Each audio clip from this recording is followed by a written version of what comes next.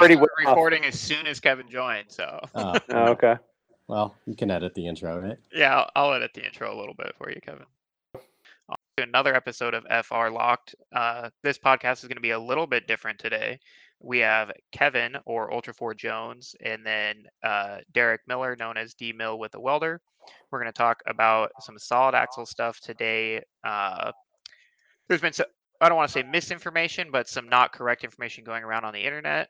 And these two have the most experience when it comes to racing cars with solid axles. Maybe not the most experience, but enough that matters.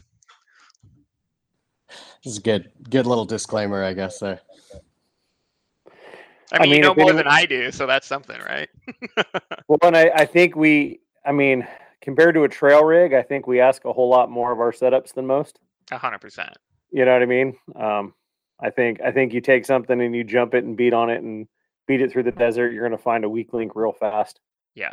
So before we get too deep into the actual bullet points that Derek put together, and just so for everyone listening knows, Derek put together a good list of talking points for this, and I'm really just here to facilitate the podcast and give a platform, for lack of better words. So why don't you both introduce yourselves and then basically what your car is, so people that don't know you guys, God forbid, that they have a little bit more understanding. Hey, Derek, you put this together. Why don't you go first? All right. So as Trevor introduced earlier, my name's Derek. I'm on Instagram, DMill with the Welder. It's kind of a dumb name, but here we are. I built my first trail rig out of a Toyota Sequoia, and then after 3 years of that, decided to turn that into a race car. And I've done King of the Hammers a handful of times with it, and it's kind of evolved, and it's been a process of learning through breaking stuff. Some things are stronger than others, and you find the limits of a trail rig real fast when you try and turn it into a race car. So not a whole lot of people out there trying to race Toyota Sequoias or even make trail rigs out of them. So it definitely stands out, and it's heavy and it's big, and it's dumb and it works. And it's cool. Yeah, no, everything cool about it's not Toyota though. That's the problem. True. The LS, the 1-tons. Yeah. the notoriety is Toyota, and that's Yeah. cool. This is Kevin Jones, aka Ultra4 Jones on IG. I've had a bunch of straight axles that have all broken, and I've had one IFS Toyota that I never broke. So for some reason, that's made me a solid axle guy. Did you ever take the IFS Toyota off-road? I did, Okay. but apparently not hard enough, right? Fair. Yeah. And I mean, you, Trevor, you kind of sell yourself short that you're just here to facilitate, but I feel like as an IFS guy, as much as you want to stay hardcore IFS, and they've made a bunch of advancements, anyone who spends enough time in the rocks ends up getting rid of the IFS. Allegedly. So I think, you know what I mean? So eventually you're going to, right? So I think there's probably some questions you may have as we get into this, that, or clarity or whatever, for someone looking to make that jump. Yeah, 100%. I think that's actually a really good point. There is a lot of people that listen to this that are either IFS or have gone IFS to solid axle, and it could be a lot of information for those people that are looking to do that. So I think for the interest of time, we'll try and focus this episode more or less, or this conversation we're having today, on 1-ton Dana 60 front axle stuff. I think it's a massive rabbit hole of different directions to take a conversation, and I just, unless you want to have an 8-hour episode, I think we're going to focus more on the front axle stuff today. Kind of some of the pros and cons of your junkyard options. And I say junkyard, I mean, you buy them from Craigslist or whatever, but it still it started life under something else, right? So that's why it's a junkyard option. And then maybe near the end, we'll talk about some of the fancy race car stuff that Kevin's getting to play with now and see up close, and something the rest of us with race cars aspire to end up with with these fancy fabricated housings and big custom gear sets.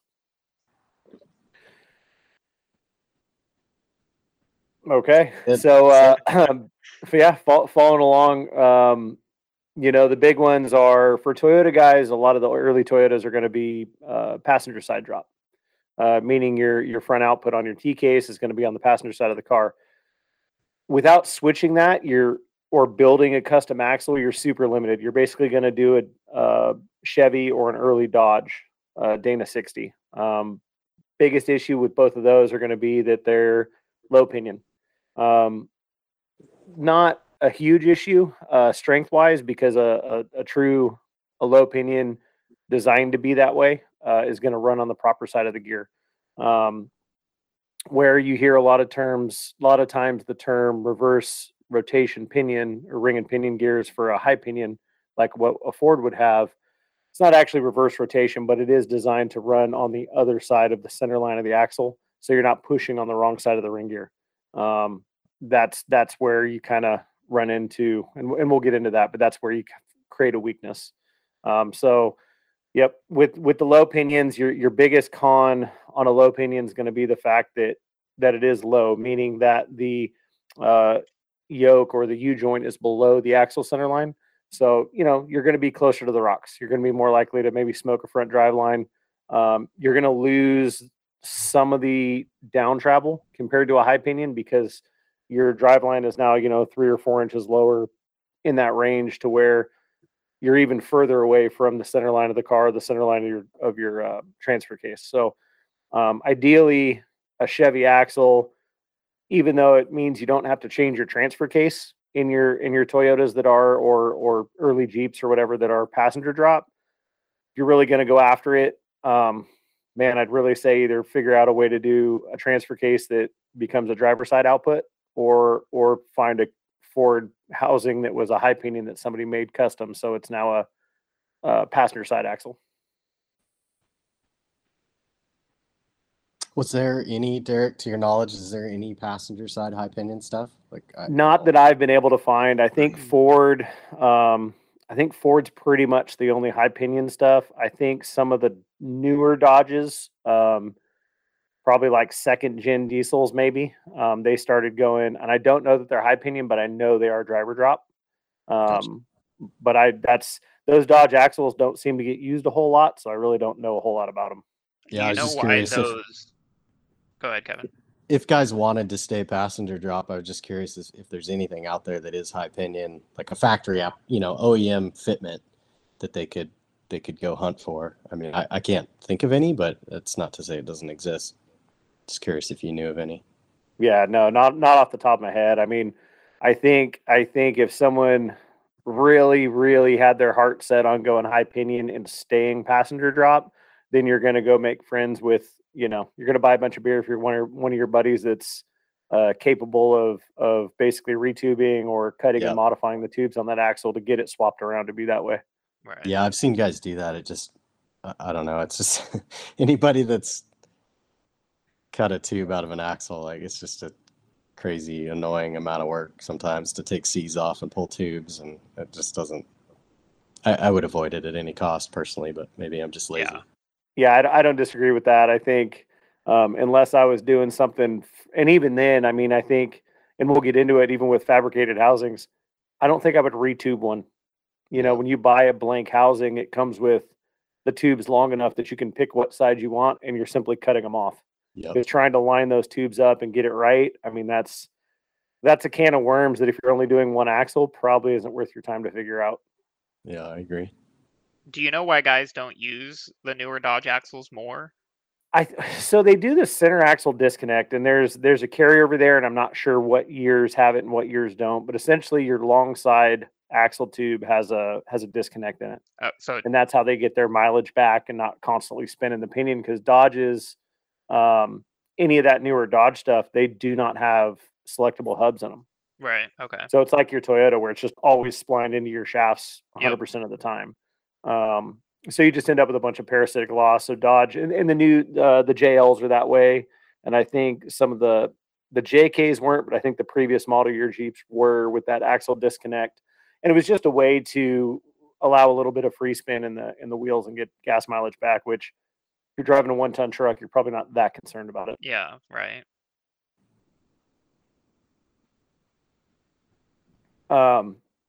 So then moving on, and that would have been a Kingpin 60 with that Chevy. I don't believe Chevy did a ball joint 60 because I think by the time that ball joint technology came around, Chevy had already switched all their trucks over to IFS. So pretty much Chevy 60s are always going to be a Kingpin style. Okay. And then guys will mix and match, and they'll take the Chevy outers and put them on the Ford because they are a little bit stronger. Okay. It has to do with the spindle being the number of bolts that hold the spindle, which ultimately becomes your weight load carrying surface for the bearings. Yeah, that's what the old race car had, was Chevy spindles. Yep, Chevy spindles on a Ford Super Duty spacing ball joint deal. Kind of a weird thing they did, but they chose the best, I think, of all worlds to make that work. What ish years would those axles be coming out of? Oh God. Like ballpark, obviously we don't need to be. Yeah, I'm trying to think, your square body Chevys, I think were a mix of IFS and solid axle, but I could be completely wrong. I am not a Chevy guy. Sounds right. So what's that get you into the 70s, maybe mid 70s?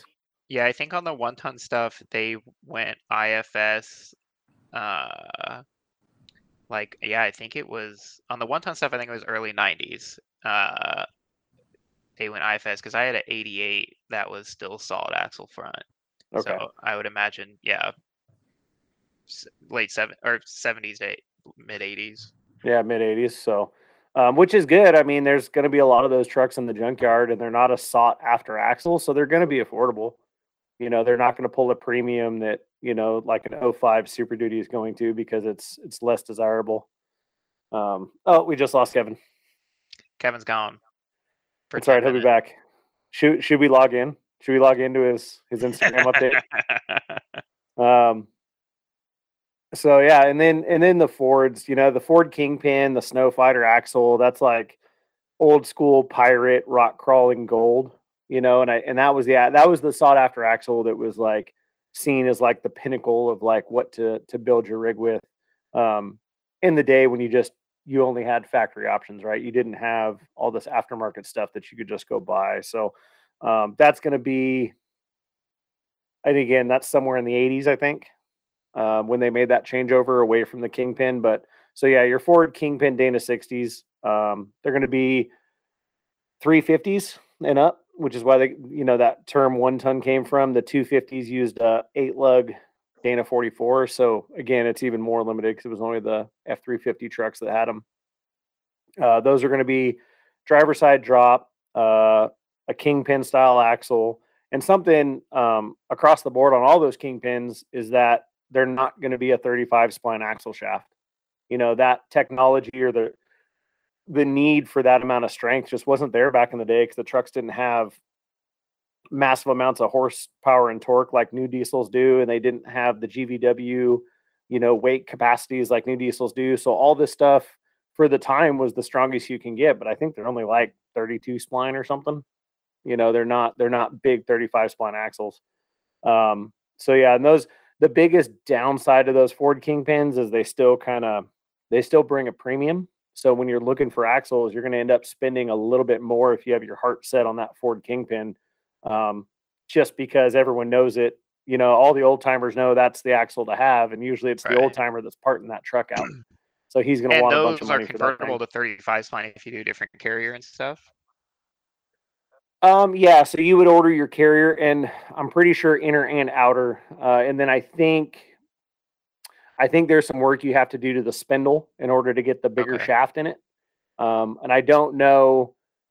And again, because I haven't built one of those, I don't know if you have to drill that out or if that's in the rear axle, but there's some modifications you have to do to get that 35 spline shaft. And then what are, U-joint options for the front of those? So pretty much everything, right? The Chevys, the Fords, all the way up until basically even the early Super Duties, 99 to 04s, you're pretty much limited to a 1480 U-joint, which is standard. I mean, that's a standard size, 1-ton U-joint that everyone's used to. It wasn't until like 2008 or 2009 that we started seeing the 1550 U joints come out in like the F450s and 550s. Right. And then that became a standard option on Super Duty. So, and then that's post dated. So like if you go to Summit and you order a set of axle shafts, stock Dana replacement shafts, for an 05 plus Super Duty axle, they come with 1550 joints in it. Okay. Yeah, so it's like an off the shelf stock item that has that big massive joint. And then that's what gets you like 44 degrees of steering or Right. some like this ridiculous amount. And those will fit in any of the 05 plus 1-ton Cs. Yep. Okay. Yep. So all the 05 plus 1-ton Cs are all bigger, Okay. massively bigger, and then they changed the orientation. So like on all this Kingpin stuff, the inner C. So if you're looking at it from the front of the axle, from the front of the car, your inner C is both top and bottom inside of the knuckle. So the knuckle goes over and under that inner C. Oh, got it. Where on the 05 stuff, it's the outer knuckle goes under the bottom and under the top. Oh, got it. Okay. So they're stacked on each other. So it gives Right. you a little bit more clearance. Okay. Along with being a bigger spread. Right. That bigger spread adds to the weight distribution and all the GVD and all the engineering into it, just makes it stronger. But that's kind of why they did that. But and then you get in, and even with all that older Kingpin stuff, because it has been so long since it's been in production, brake pads are going to be harder to find at like O'Reilly's. You're not going to be able to go get, I need the lower bearing for it. O'Reilly's probably isn't going to have it. You can order it from, like Yukon Gear, whoever has, East Coast Gear Supply. They all have the rebuild kits, but it's not like going down and picking up a set of ball joints from, Napa. Like you're going to have to order something because they just don't stock those because they're just not current. So if you're someone that likes to drive around or put a bunch of miles on your rig, you may consider using a more modern axle, because if you're out on a road trip and you need a part, you're going to be able to get that super easy. I mean, damn near from a Ford dealer, right? If you had to, versus if you need Kingpin stuff, a Ford dealer hasn't carried that in 20 years. Like the people that are listening, obviously I don't want to say hard to describe the difference between a Kingpin and a ball joint, but before we get too far into the ball joint stuff, do you just want to go over just a 30,000 foot view of the difference between a Kingpin and a ball joint? Sure. So anyone that's listening that has an IFS rig, you've got ball joints, right? That's your pivot point that your tires basically steer on, right? So those ball joints on an IFS car have 360 degrees of deflection, meaning as the suspension goes up and down, that connection point follows that travel, as well as when you turn the tires, it allows the pivot. So in a solid axle application, the only thing it's doing is allowing pivot. Now, the reason they do that is because it's faster and cheaper to assemble from the factory. And then from a maintenance standpoint, you're not going to touch those ball joints in a solid axle truck, for the most part, unless you're running, super crazy offset tires like a lot of these bro dozers have. Your ball joints are going to last you 60,000, 70,000 miles. You're not doing that with an old school Kingpin axle. So the way the Kingpin axles work, on the bottom side of the knuckle, you have a tapered roller bearing, right? Like a wheel bearing or anything else. And then on the top side, you have essentially a steel cone with so it's a steel tapered cone that sticks up from the inner knuckle. And then you have like a sacrificial brass or Olight bronze bushing that has the same taper that rides on top of that.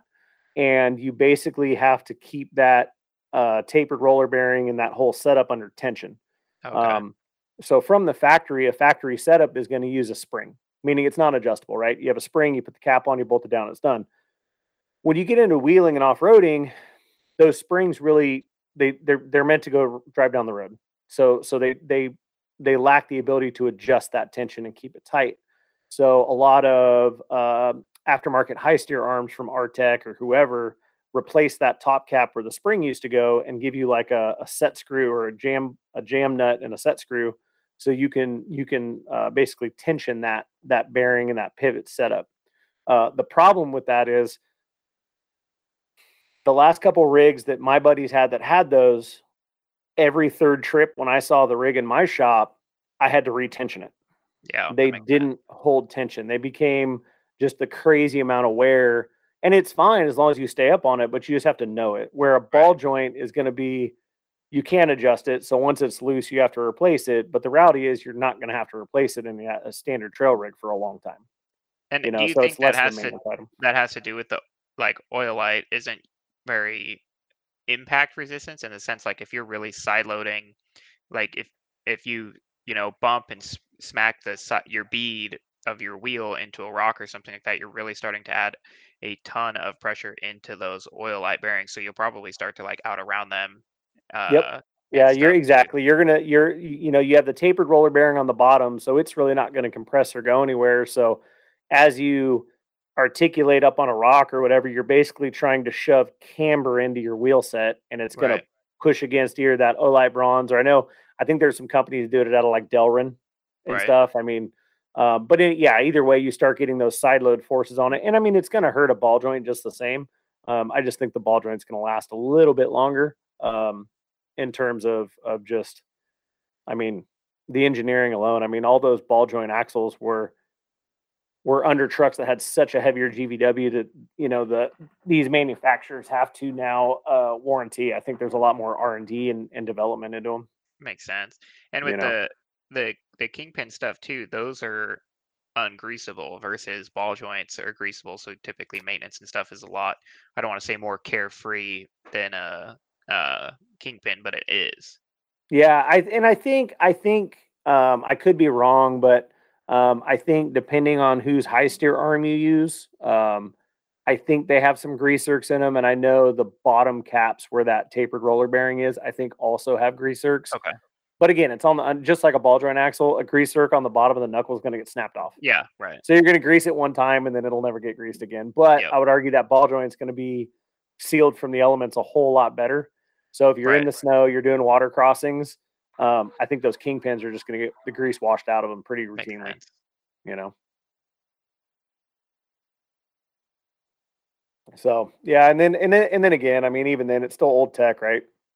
So it's only going to be so good. And then the ball joint Dana 60 stuff, and again, I don't think you could probably buy one of these axles for a couple $100 because nobody wants them. But if you can find the 90s Ford OBS F350s came with a ball joint Dana 60. And it's a short window, I think, of when they were available before the Super Duties came out. But they're 8 on 6.5. So if you're going to run a 14 bolt rear from the factory, that thing's going to match bolt pattern. They're going to be cheap. They're going to have all the kind of same downfalls as the Kingpins did with the older brake technology, not 35 spline axles, but you're getting, I think, bang for the buck. If those axles are probably the best bet just because they are cheaper. Right. They do have the same spread on the ball joints as like a 99 to 04 Super Duty. So if you really wanted a unibearing outer, I don't think anyone makes an aftermarket outer for the 99 to 04 just because it is only a 5-year window that they made that axle. So I don't think you can get like reeds for it. But you could definitely upgrade that. The biggest issue with those that I've found, because like I said, my daughter's truck has that axle under it. There's really only one option for high steer, and I have to send the knuckles off and have them machined. And that busted knuckle stuff? No, that's Skies. Oh, okay. Yeah, so Skies being big in the OBS world, they've got all that stuff for that axle, but it's just, Are those low pinion or high pinion? Those are high pinion. Ford 60s were always high pinion. Okay. Yep. So pretty much if someone tells you it's a Ford 60 and it's not a high pinion, they're lying to you. Makes sense. Yeah. Well, I preface that by saying the front. Right. Obviously, Ford vans came with a rear 60 that was a low pinion, but we're not talking about rears. Yep. So yeah, so that's real brief. Those had selectable hubs on those. So you can run like an upgraded hub or a drive slug. They have a standard wheel bearing setup. So if someone's scared of a unit bearing type deal, you don't have to. You can run a traditional spindle, and they're going to be 8 on 6.5. So they'll match all your old 14 bolt stuff that's common. And you've ran traditional wheel bearings and unit bearings both, yeah? So like I said, my daughter's truck has traditional wheel bearings. My rig has always been a unit bearing car. Pros and cons unit bearing versus traditional wheel bearing. I don't have to adjust preload. Once it's there, it's set. You know, it kind of goes back to that Kingpin mentality of like, it's cool that you can adjust it, but that means you have to adjust it. Right. And you know, and the only really downside to unit bearings is the cost, right?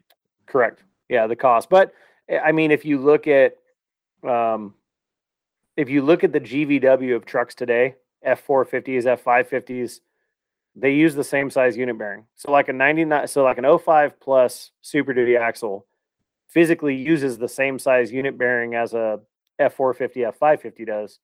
The only difference being the F450, F550 is a 10 bolt unit bearing. So it has the wheel flange has 10 lug nuts on, or 10 lug studs. Other than that, it's the same bearing. Makes sense. Just to give you an idea of how like strong that bearing is. And even back in the early 99 to 04 450s and 550s, they also ran the same size. Even the two-wheel drives all ran that same size unit bearing as the 250s and 350s did. They just had a bigger wheel spread on them, like a bigger lug spread. Yeah. What's up, Kevin? How you doing? Good, man. Do you have a good update? I don't know. It's 10 minutes of chaos. I feel like it's an evolving process. So we kind of breezed through the Ford Kingpins right when you bailed out of here and went through the OBS ball joints. You've got a Ford Kingpin under your truck, right? No, that's a ball joint 60. Oh, really? I've owned a Kingpin. It was actually Dana 44 high pinion So you don't have high steer on Chase? No, I did the GM 1-ton tie rod ends that have a larger taper, and I flipped the taper to the top. So I just moved the tie rod to the top of the knuckle mount there. So you get a couple inches, but not the full Monty. Gotcha. So when you're ready to bring that big giant Chase truck you have to the Rubicon, we're gonna have to watch that steering. Yeah. I mean, it's held up so far. I obviously don't drive that thing like I drive the race car. Why not? I think. I mean, I don't know. I'd beg to differ. You drove it hard enough to crack a 7.3 block in half. Yeah. Was that before or after I broke the ring gear in the Sterling? I don't know. Yeah. What were you doing? Also, he was being a drunken crew member, just like you're supposed to do at Hammers. Yeah. When you're not a racer, you take KOH a lot less seriously, and I took that job very seriously. In that I wasn't being serious, and somehow rolling back into camp at 2 a.m, my truck had a hideous knocking sound and a hole in the diff cover. Standard. Yeah, it's cool. Yeah, I mean, he went to Hammers and he didn't have a race car to break. He had to break something.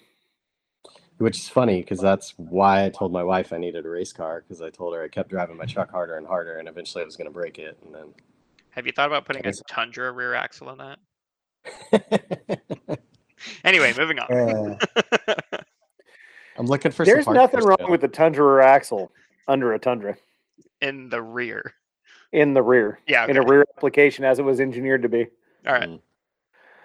So, did you you're a ball. Yeah, it's the same ball joint axle that Macy's got under her truck.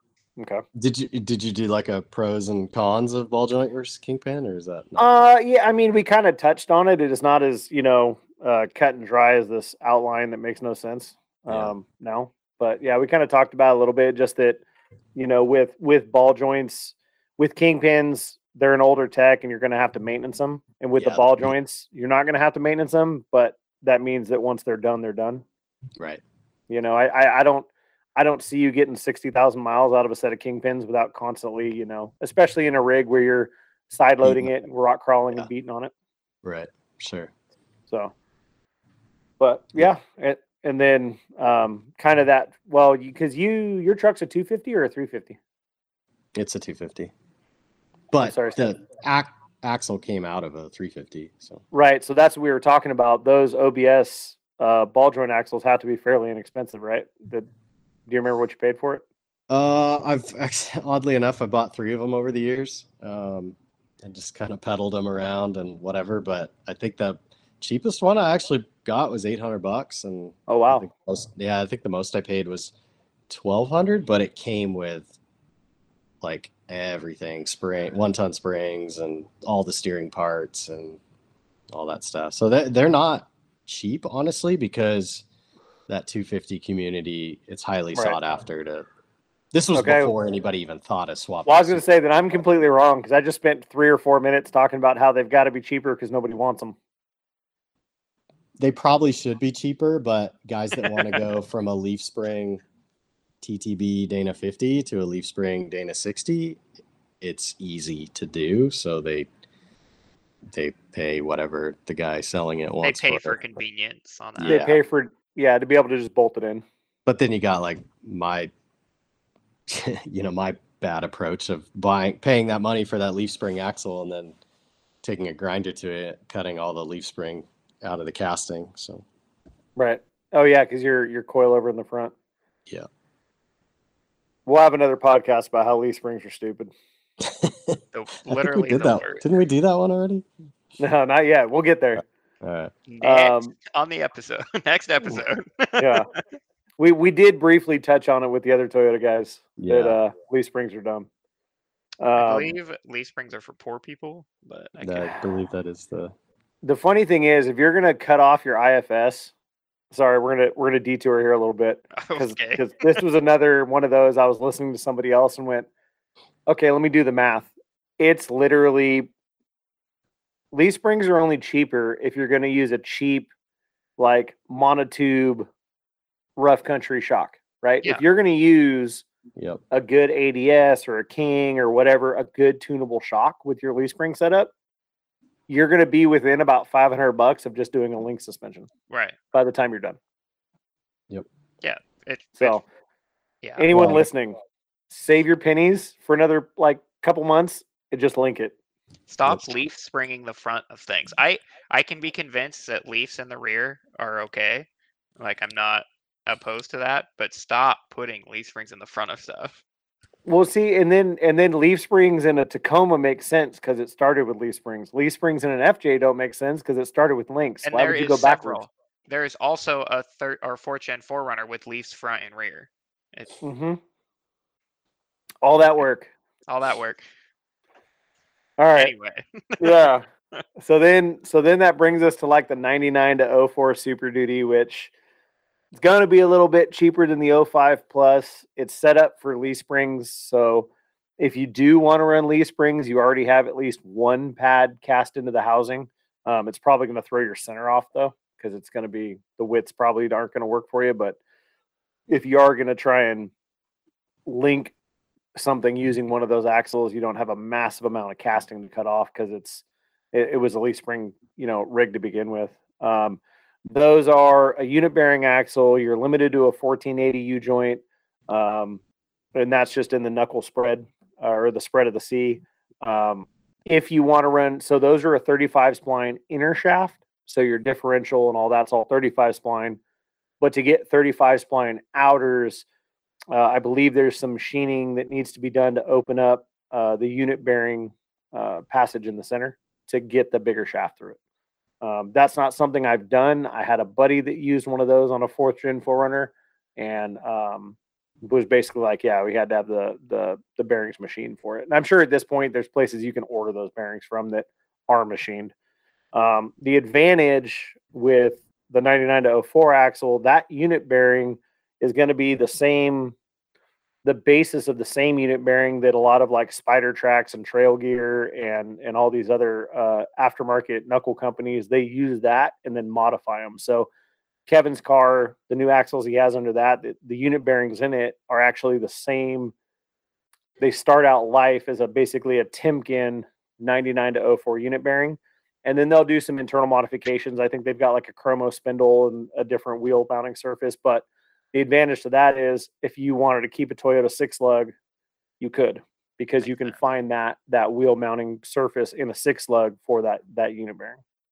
Yeah, I think you can buy those direct from Trail Gear or direct from Spider Tracks on. Oh yeah, I mean, Trail Gear, Spider Tracks. I think Curry makes them now. Yeah. My wife's stock class Jeep has Curry axles in it, and it uses that unit bearing setup with a 5-lug, like a Jeep Okay. 5-lug pattern on it. So that's kind of the advantage with the 99 to 04 knuckle spread is with that custom unit bearing, you'll be able to run pretty much any wheel bolt pattern you can think of without an adapter. Yep. The downside of those 9904s, again, you're still limited to a 1480 U joint, and there's no reed option. I don't think anyone's really making an aftermarket knuckle option. I know, like Kevin, we talked about your Dynatrack axle that you used to have in the race car is based on that spread, but Dynatrack doesn't want to sell you just the knuckles, right? They want to sell you a whole axle, or they want to sell you replacement knuckles for the axle you already have. So trying to find an upgraded knuckle, which I'm not sure you're going to need, because those, I mean, like I said, they came under 250s to 550s, so I don't know that you're going to break those. But what is the benefit to a reed knuckle versus running a factory knuckle? So with reed knuckles, and that's something I glazed over. Reed knuckles really became big with those the Kingpin Ford axles. The reason being those knuckles on a Kingpin Ford or Chevy, they're fairly thin. So once you start running a high steer arm on it, they actually crack. So you'll be wheeling along, and all of a sudden the top of your knuckle will rip off, and they're, now you're driving home on a tree branch. You know what I mean? Right. Like, it's just not going to work. So Reed started making, and I don't think they're cast here. I think their final machining is done in the States. So I think they're still cast overseas or forged. But they basically just use, when comparing it to a factory product, they're using a better process, a thicker castings, thicker webbings. They're just a little bit better product. And then they're designed to be high steer. So they've increased the top of the knuckle where that high steer arm is going to bolt. They've made it thicker. They've machined it flat. So basically all you're doing is taking it out of the box, bolting a high steer arm onto it, and putting it on your rig. You're not having to go and have it machined or anything funny. Makes sense. I know there's, not to try to derail this, I know there's some, I don't want to say controversy, but opinions on weld-on high steer arms versus bolt-on high steer arms. And I've seen a lot of weld-on high steer arms rip off, and I've never seen a bolt-on one rip off. So I've had both. I had I had the Artec style weld-on high steer on my 05 factory knuckles when I first put the car together. For a trail rig, I had no problems. The second I tried to race it at Hammers, I hit one whoop in the desert, a little crossed up, and it was hard. It was not a little whoop. I hit hard. And when I got back to camp or back to the garage or whatever, I was looking the car over, and yeah, I did. I ripped the weld on high steer off. Now the advantage is it indexes into the factory steering ball joint location, or the factory steering arm. So even if that weld does fail, you still have this big giant bolt, 7/8 bolt holding everything together to at least catch it, right? It's not an immediate catastrophic failure. If I didn't catch it and I kept trying to bomb through the desert, I probably would have broke something else. But I mean, at the end of the day, I think for an average trail rig, there's nothing wrong with the weld on if they're done right. Right. So, but again, that goes back to, I had those, and the way I've been doing it is every time I break something trying to race, whatever that was that broke, I try and upgrade that scenario, right? Because how do I know? So I broke that the first year. So then this year I ran the busted knuckle setup, which essentially they take and they machine the top of a factory 05 knuckle. And when they machine it, they leave, what's that? Well, so it's the opposite, right? So they don't machine a groove in the top of it. Yeah, they leave a ridge. Yeah. They leave the key in the top of it. And then their bolt-on arm is, I want to say, 7 bolts. And it interfaces with that key that they machined into it. So I haven't had any problems with that. And I've been pretty unnice to my car. So I think it's a solid setup if you're going to run an 05 plus and you don't want to go through the expense of buying reeds, because even once you buy a reed knuckle for it, then I still have to go buy the arm for it, and the arms aren't cheap, and Reed doesn't sell the arms, so you got to buy that from whoever. Right. So buying that from Busted Knuckle, and they have the knuckles on the shelf, so you can send your knuckles to them and they'll machine it. They can take a set off the shelf, they're already machined, and mail them to you, or you can send your knuckles for basically a core charge.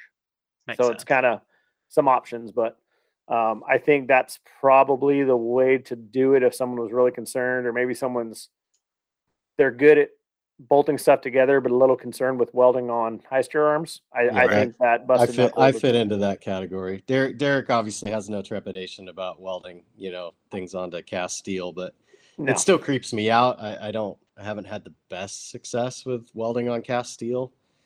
So, the last race car had bolt-on high steer. The new one actually has bolt-on high steer, the Spider Tracks. So I personally, I'm a much bigger fan of a keyway and 5 or 6 pretty gnarly bolts. Especially if you could put the actual like tie rod bolt hole in double shear with some sort of factory, location.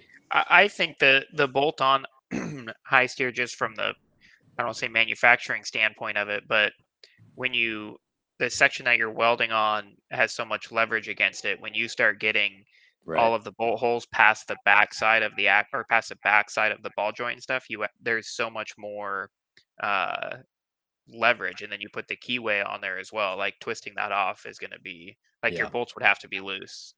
Right. And I think that's what gets a lot of guys, and that's why they bolt on high steer arms get a bad rap, is because guys are horrible about maintenance on their rigs. And whether it's cone washers or whatever you've got holding your high steer on, if you don't at least even check that stuff, like it's shame on you. That's not the bolt-on high steer's fault. That it wants to come loose. So if you're not working on it and checking it, and you can't blame that entirely. No, absolutely. Right. And then especially when you consider, like, in the Toyota world, the high steer arms bolt on to something that was never designed to be a stress point of that knuckle. Same thing with the kingpins, right? It bolts on to where the top cap used to go. It was never designed from the factory to have steering forces at the top of that pivot point. It was meant to be midway, and so that also adds to blowing out those joints a lot faster. Here's a tiny little tangent. That stupid Sidekick I have has the Samurai front axle in it, and it's got somebody's aftermarket high steer arms on it. They bolt to the caliper mounting ears on the Samurai axle. 2 bolts hold the high steer arm, and they're utilizing the factory location for a brake caliper to do it. It's the creepiest thing to me. Like, when you rip those that high steer arm off, your caliper is going with it, and then you also have no brakes. Not only can you not steer, but now you cannot stop either. So instead of just like maybe getting hurt, I think maybe it's just like a guaranteed death or something. Yeah, that makes sense. It must be common in the Suzuki world, but to me, it's wild. The good news with the Samurai, the axle's probably going to snap in half before you break the high steer off. Right. You don't have big tires. You don't have a hydro assist make enough ram. horsepower to gain any speed at all. So right. What steering box is in it? You're going to crash at what, like 15 miles an hour? So right. Yeah. What steering box does it use? This one is actually using the factory Sidekick / Tracker power steering box, I think. So you don't have enough steering input to even hurt anything. No, the frame actually. Off the frame first. Yeah, the quote frame flexes more than anything else, but at least you have a frame. That's true. You could have a shit box with no frame. Yeah, could be XJ territory. Right? All right, moving on. Sorry. Well, so I guess I think we're making record time. I feel like we are. That brings us to the 05 Super Duty. It's probably the most expensive front axle you're going to find that's junkyard style. And you're going to spend the most amount of work trying to link it if you don't just use someone's radius arm kit that uses the factory kind of like pivot points. I think the last couple I've cut up, I figured you're right about 6 hours of labor trying to cut all the cast off of it. So that's if you've done it before. Yeah. So those listening, the way those axles are, They use a radius arm in the truck, which means you've got 2 points of connection on each left and right side of the axle. And on the left side of the axle, those big giant points of connection for the suspension are cast into the housing. And if you want to try and link this or truss it or do anything, you essentially have to cut all that off the housing. And then you also take 2 inches out of the housing, I guess what would be the flange that comes over the axle tube on that side. Because if you don't cut that 2 inches back, you don't have enough room, like you don't have enough axle tube to put a link mount on or to put a spring perch on if you were going to try. I don't know why anyone would, but to put a spring perch on if you were going to try and do that. Now the advantage to this is once you've gone through all that, you've got it's like a 3 3/4 inch tube. It's 3/8 thick, maybe. It's crazy thick. Like, don't get me wrong, the axle's weigh an absolute crap ton. But I don't think you're ever going to hurt the axle. I think you're more likely to hurt yourself or the rest of the car before you really hurt that axle. With those, your factory 35 spline, inner and outer. You've got giant brakes. You can still clear a 17-inch wheel on a factory brake setup on one of those. So that's kind of the industry standard has gone to a 17-inch wheel for beadlocks. So that's good. There's a lot of options now for the 8-on-170, which is the factory bolt pattern, which there didn't used to be, and there's quite a few now. Pretty much everyone's got one. You can run a 1550 U-joint in them. A lot of them came factory with 1550. I want to say like 07, 08 is when they saw that changeover. You can get reed knuckles for it if you just want the ultimate in strength. And then, Artec makes swap kits, truss kits. Ballistic Fab does a shave kit for it, so you can actually cut like an inch out of the bottom of the housing and get a little bit more ground clearance out of it. Rough Stuff makes a killer front cover. And what's unique about the 0560 front covers that Rough Stuff makes compared to a regular 60 is they're super low profile. So your tie rod in the factory location will still clear because the tie rod is so much closer to that axle center line. To take advantage of that bigger U-joint, you can get like 44, 45 degrees of steering, I want to say.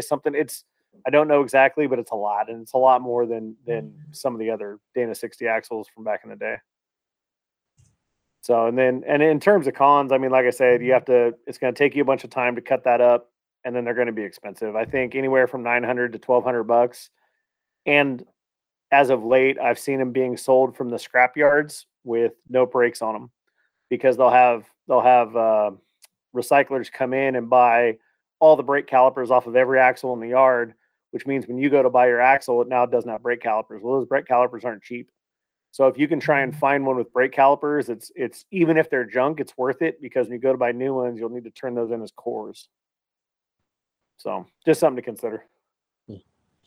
Yeah, I think that, all that cast in radius arm mount stuff, that's why like you and I have had conversations about if that's the axle I end up putting under our WJ or whatever, like I just want to use all that. Like I don't even want to spend 6 hours cutting it off. Like you build a long enough radius arm, like, and I'm not trying to start that debate, but man, you get a big axle, 1-ton strength, long arms, coilovers, go party. Yeah, you look at guys like WFO, man, they have that kit, and obviously they developed that kit to be able to put that axle under these modern Duramaxes, to make them the way Chevy should have. And so because they have that kit, they use that kit on Tacomas and everything. And there's really nothing wrong with a radius arm kit or I've seen guys trying to do 4 links off of those deals, and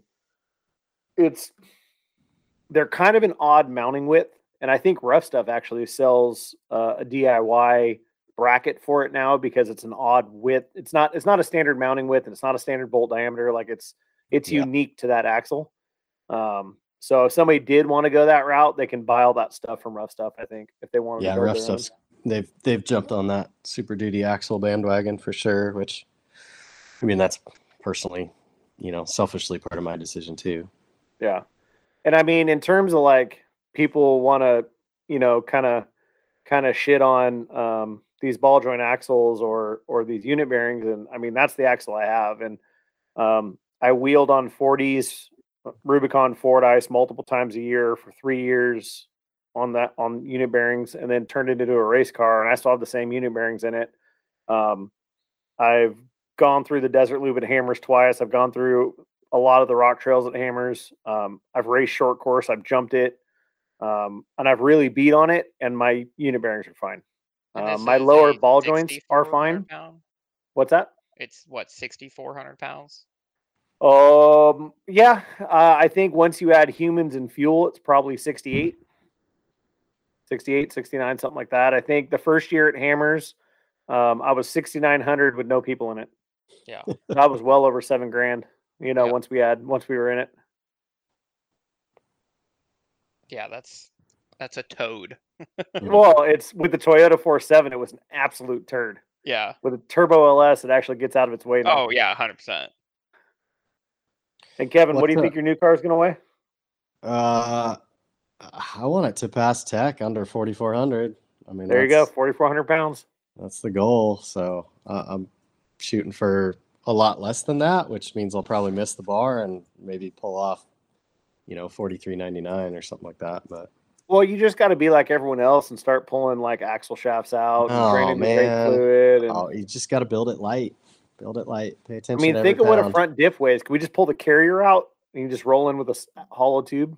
Yeah, I know. Well, I remember checking out the Tube Works 9 inches at Off-Road Expo a year ago, and they have a cast iron one for you to pick up right next to their billet aluminum one, and it's insane. I don't know the exact poundage savings, but oh man, you go billet aluminum. It's like 45 pounds. It's just the carrier. Yeah, it's significant.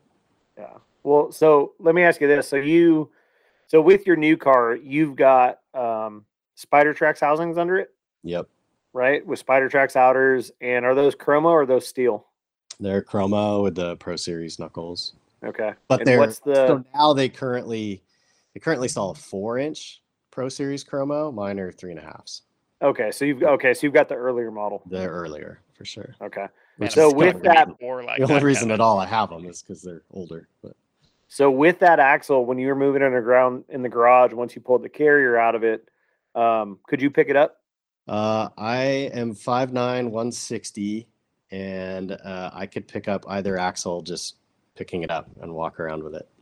Okay, so I'm 2 foot 230, and I'm not 2 foot. You're not 2 foot. 6 foot. 6 foot.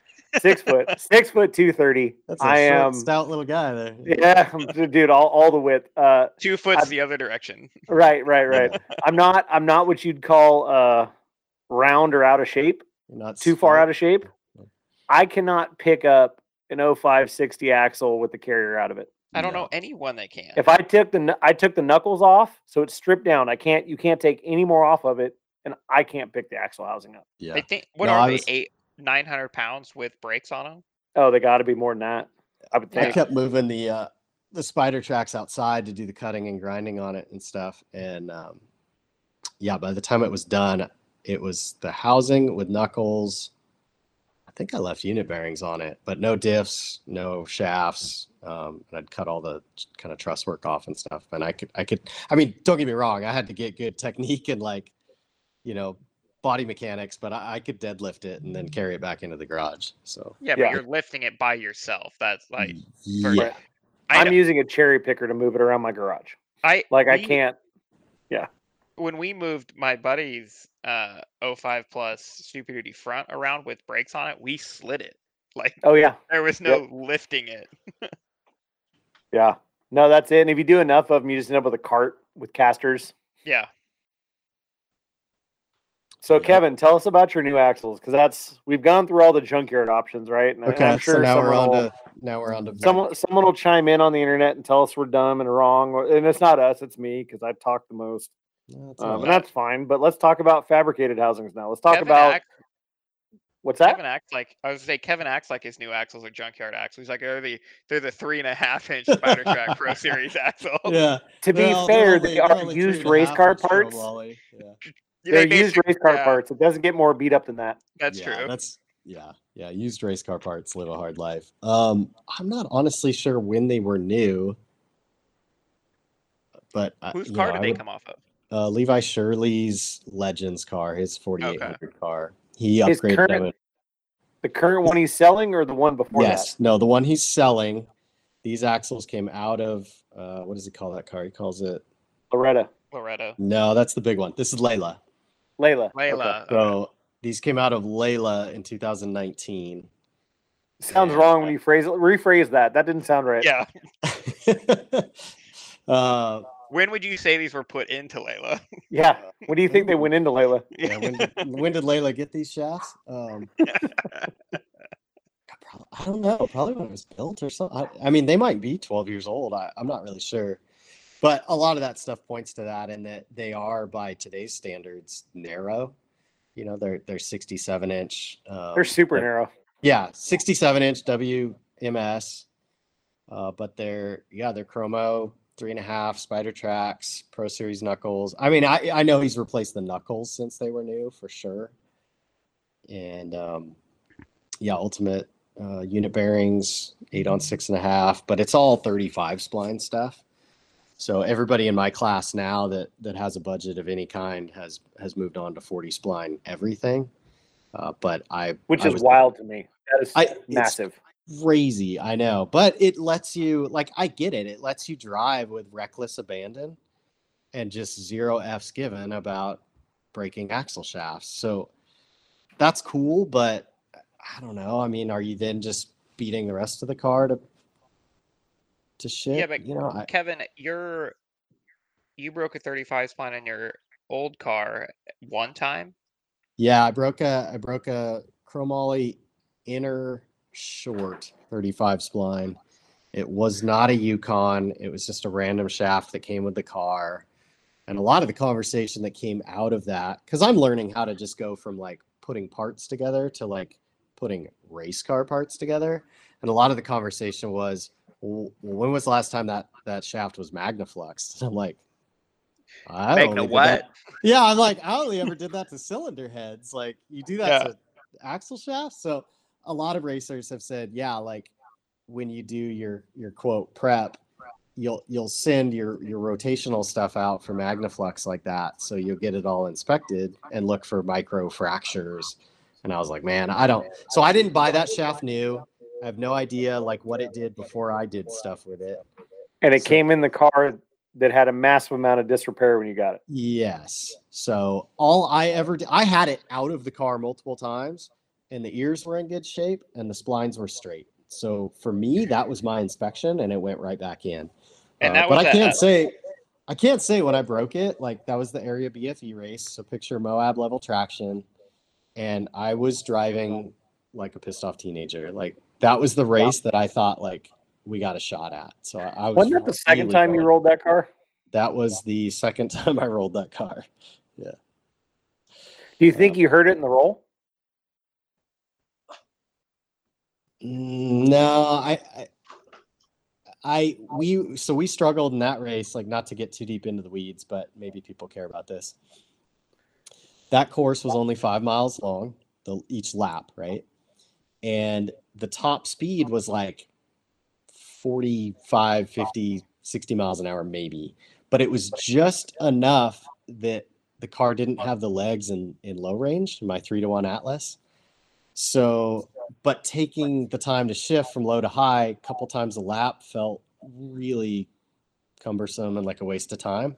So we actually practiced in low range and we practiced in high range. And I could do all the rock obstacles in high range, but I was having to be very aggressive on the throttle. And I mean, everything I did that day totally points to like, that's how you break an axle shaft. You gave it the full beans. I gave it all the beans. And I gave it the bean, the onion. I chopped up the onion and gave it the onion with the beans. Inside your purse and then smacked it. Yeah, and then hit it with my purse. Yeah. Yeah, it doesn't really surprise me, but I just think there's a lot, like especially like some of the guys that I wheel with, like Kyle he put a 40 spline Spider Tracks in the back of his IFS Tacoma, and I'm like, I get it, like if you have the money, but you're running 39-inch DOT tires from BFG, like you're not going to break a 35 spline.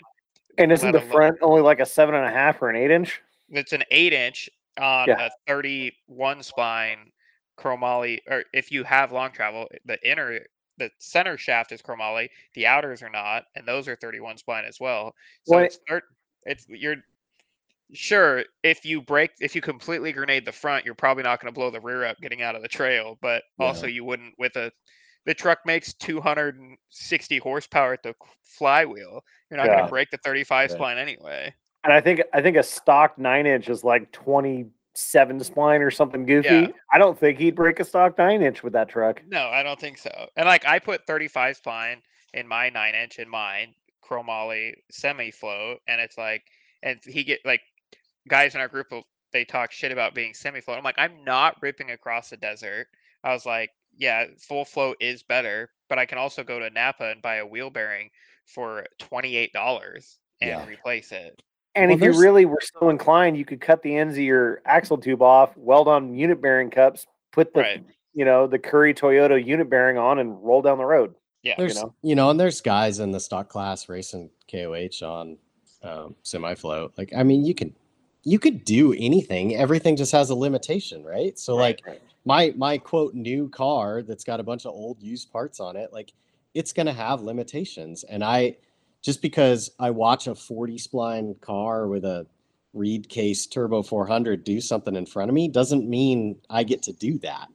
You Right. know, you have to treat your equipment, somewhat respectfully of what it can tolerate.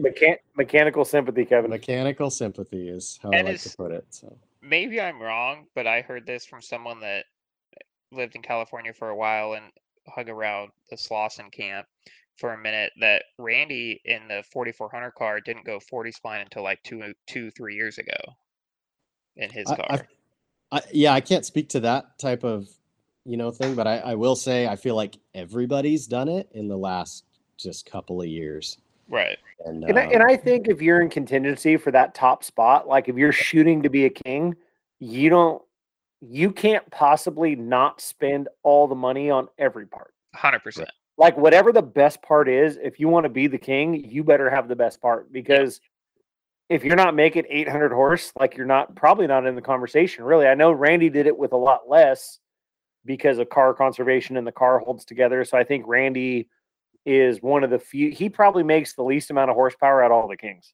Yeah. Because I think Randy learned that, like, from what I understand, at 700 horsepower or 750 or 800 or whatever, you just break stuff.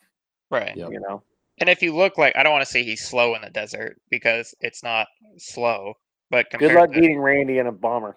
Right. Compared to some of the new IFS cars and stuff, and the IFS IRS cars in the desert, yeah, he gets walked on. But as soon as you get both those cars in the rocks, like his rock pace in that car is so much faster than everyone else's. It's not even comparable.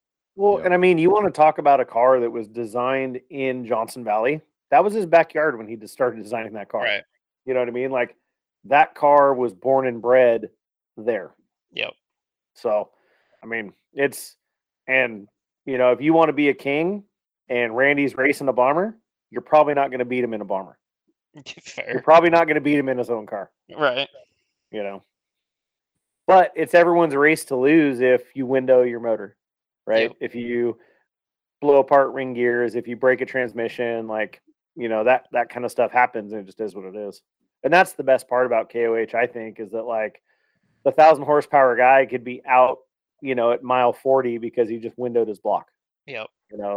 Well, and fuel consumption and capacity starts to come into all of that stuff as well. I mean, look at the last couple of years. You didn't see people really 5 years ago running to go get more fuel because they ran out of fuel.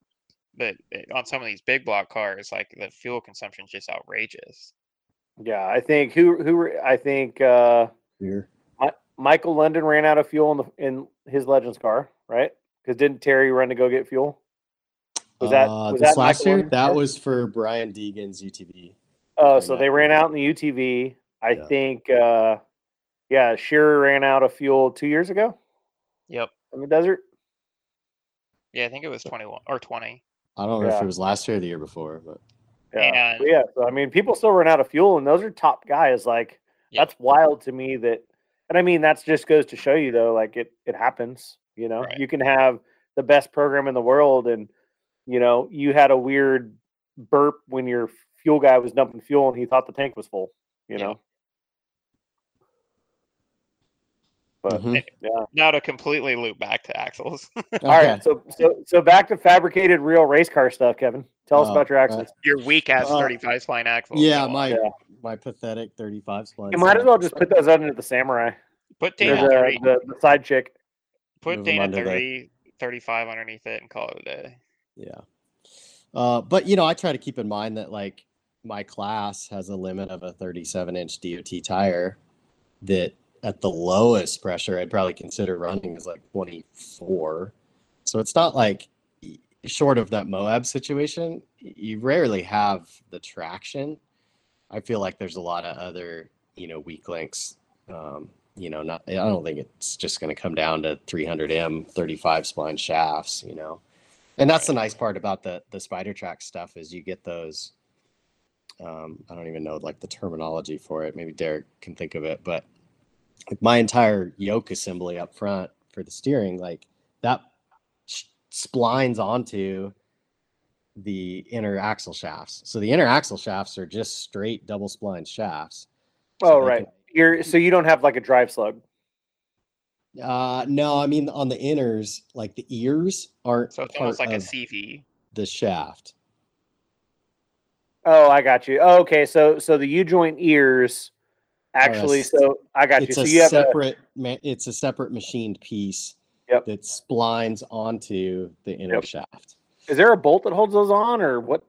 There's a bolt holding the outer stub shaft to the ears, and I'd have to go out in the garage and look. I have zero service history, obviously. I mean, I gutted the axles and threw that stuff on the shelf and just been working with the housings ever since. It could be C-clip too, like so it doesn't pull because there's not that much pulling force. No, on there's no damn near zero pulling force. Yeah, no, it's all. I mean, it's engagement and it's captured, and right. Who cares, so for those listening, what Kevin's talking about is typically on a stock style outer axle shaft, the part that goes from the U-joint out to your locking hub or your drive flange or whatever's out there, that the ears that the U-joint go into and then the shaft that is then splined at the end is typically all one piece. So Kevin, what you're saying is you've got this machine piece with splines cut in it for the U-joint for the ears, and then you've got called an 8-inch piece, an 8-inch shaft splined at both ends. One of those goes into that machine piece with the ears for the U-joint, and the other one goes into your drive slug. Yes. Okay. And the same assembly on the inner shaft. Gotcha. So, and then, same thing on your inner shaft. So, So again, the factory would be all one piece, and then they just machine it and spline it. Right. Okay. Yeah. Interesting. Yeah. Are those Brannock? So Brannock, originally it's all the ear U-joint assembly is a SpiderTrack setup, and that's where they kind of claim that 50 degrees of steering thing is the ears are clearance to get that much. And that's still like a 1480 size joint? I think so. I haven't measured. We'll go with yes. Okay, let's go with yes. But I'm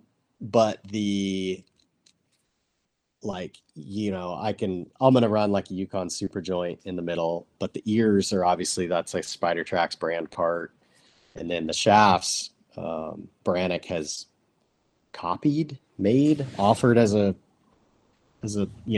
aftermarket source for new shafts. So I think I currently like what came with the axles was a combination of SpiderTrack's shafts and Brannock shafts, but you can get them, they're all 300M stuff. So. Right. And you're not running 800 horsepower, so you're probably not going to break a 35 spline 300M gun drilled shaft. That's they're not gun drilled. They're probably an option. But throw them in the trash. They're junk now. Just it's garbage. It's all junk. 40 spline. No, I would anticipate anybody that's been paying attention. Like I spent some time analyzing steering angle, and just because you can pull off 50 degrees of steering, the more you angulate a U-joint, your steering U-joint. Did you just U-joint, make that word up? I don't know. Yeah. I should have said it more confidently. Angulate. The more you angulate the more angulation you have. Yes. You certainly risk exploding it out the open side, right? So it sounds like from the other racers that are willing to talk about it with me that you're safe in the low 40s, but probably once you cross that 44 degrees of steering range is when you start shitting out U-joints, on command. So I've got a lot of steering angle now that I went to that longer throw ram, but Right. I'm prepared to limit it down to 42 or something. But I'll probably, maybe I'll just go out and break one just to see what it takes. That way I know. Do you have any idea what the old car was? I wish I had 22. tracked it, but I'm guessing it turned about 36 degrees. Right. That's Just pretty terrible. Just based on Dana 60 and the distance the tie rod mounted from ball joint center line, the math comes out to about 36 degrees, but I'd never actually measured it on that car. But it was absolutely The angulation, if you will. 36 degrees of angulation, and with a spool up front. Yeah, that car couldn't turn around in a football field. So I'm full spool now in the car, and I had a Detroit before. I can honestly tell you with my steering setup or whatever, I can't tell the difference. It literally steers the same. Yeah. So I think if you have a double-ended ram, it doesn't give two shits if it's a full spool or a... No. I'm just saying, you get so much scrubbing because I got you. You need that differentiation of wheel speed to make that true, rotation. Yep. You don't get it, and you get this understeer situation, and you get this shove. So if you're on a surface that gives it all, right. Flash the converter, Kevin. Skinny pedal. You end up just romping on the throttle to kind of lift the front end around and stuff. And when you're at full lock, spooled in the front and heavy on the pedal, that's the best case scenario for U-joint life. Yeah. Yes. Oh, it's great. It's great for U-joint life. The only thing better is if you can get one tire in the air to dead stop. Dead stop. Yeah. Yep. Yeah. I like it. That's great. That's a good one. Okay, so it's all your knuckles are fabricated on that because they're the spider tracks. Fabricated. Uniball upper lower. What do they use? Yeah, and we didn't talk about. They're them. little. I want to say they're.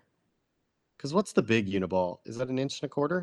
It's pretty much anymore. It looks.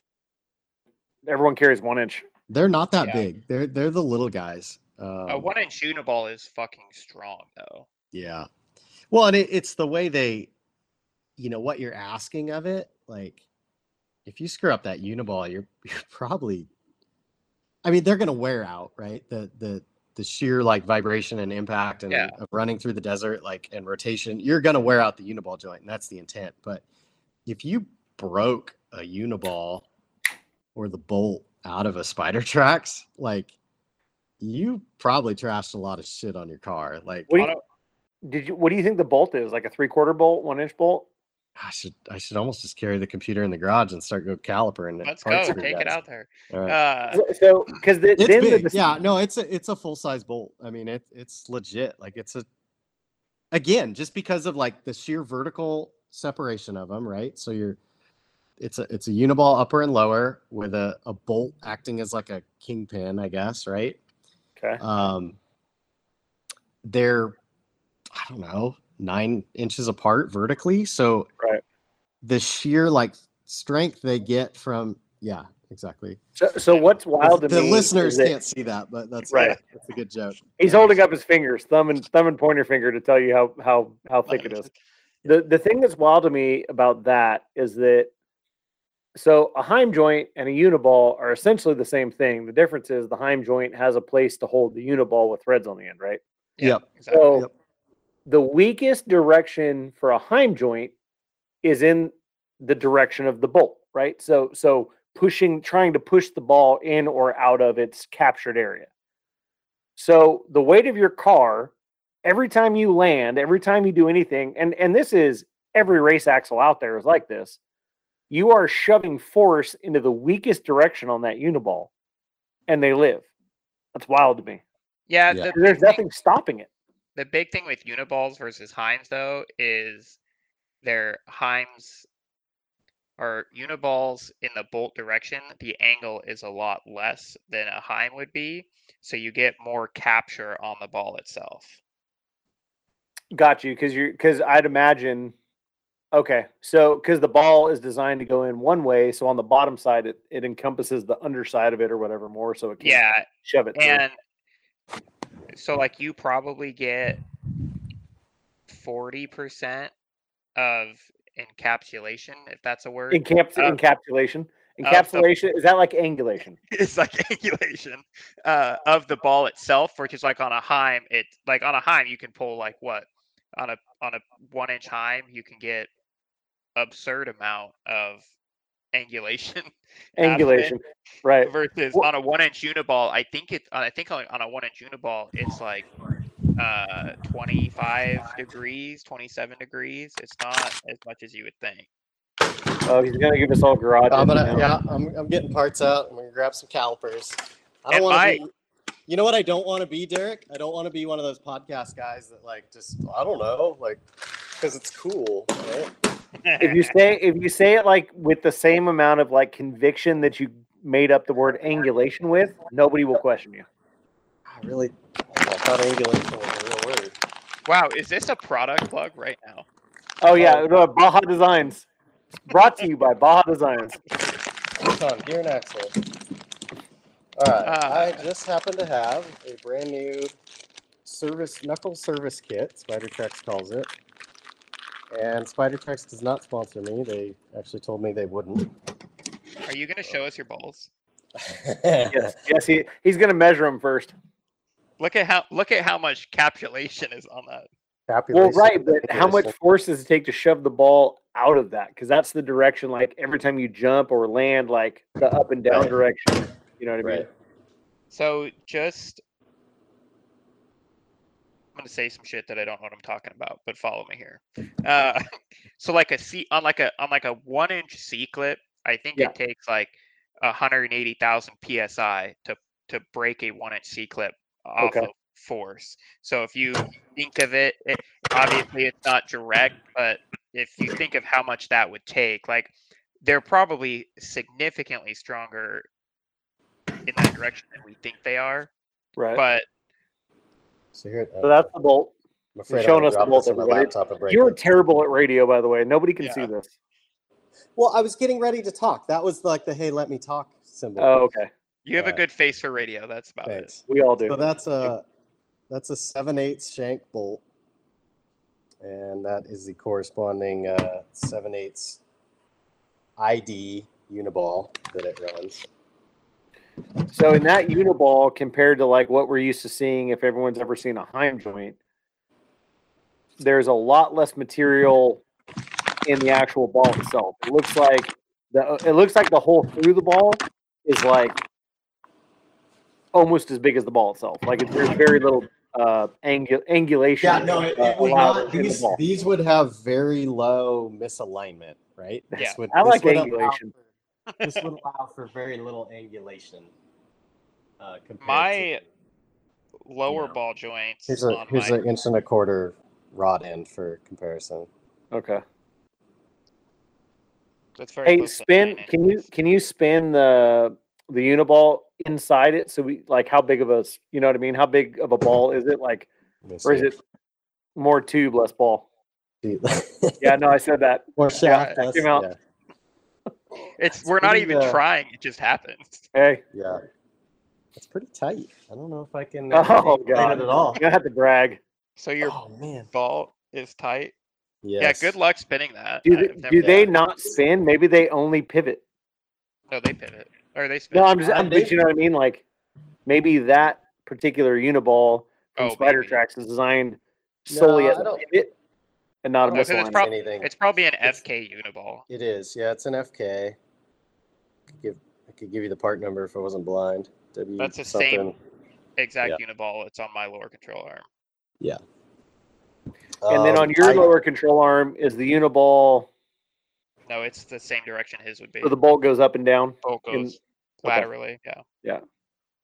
But mine has a misalignment spacer, but it's very small, so it's still that 7/8 through hole, and then the misalignment spacer shrinks it down to 3/4.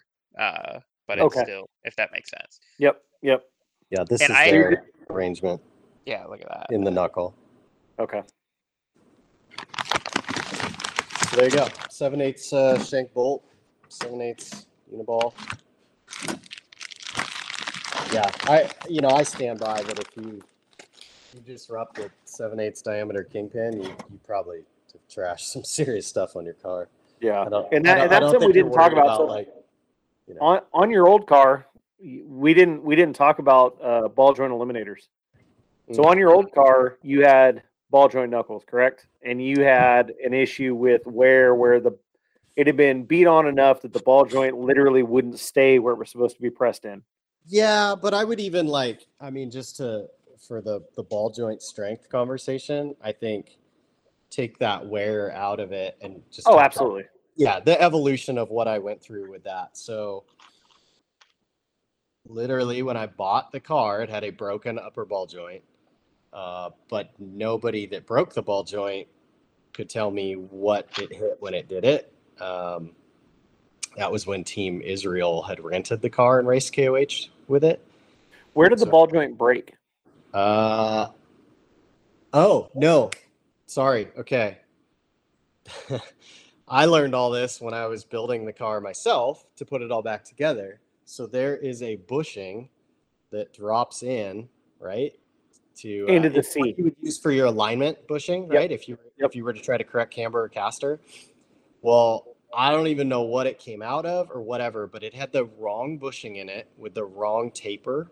So it was meeting the tapered shank of the ball joint improperly and stress loading it. So instead of that taper mating perfectly and spreading that load, it was like, I don't know the metallurgical term for that, but it was like stress pointing it super precisely. So any side load on the tire would strike that ball joint very unevenly, and it ended up just breaking the ball joint shaft, in half where it was it. So that was a parts incompatibility thing because of really poor attention to detail from somebody that previously put it together. Once I had gotten the right bushings in it, and it was a Spicer part number that Dynatrack actually finally ended up having for me because no parts store could quite find me what I was looking for. That I tried Moog ball joints, and they wore out by the time I was done pre-running day one. They were both sloppy as could be. And then somebody suggested, a mechanic friend I know that just does a lot of service work, he suggested this brand called Mevotech. So I tried Mevotech ball joints and had very similar results to where they wore out super quick. And then the last side-by-side comparison I did was I literally put Mevotech in one side of the car, and I put Dana Spicer brand ball joints in the other side of the car, and then did the same driving. And the Dana Spicers were still tight-ish when the Mevotechs were smoked. So if you have to run a ball joint, I believe that the Dana Spicer is probably the best one. Now, I'm not talking about any of the rebuildable ones that are on the aftermarket.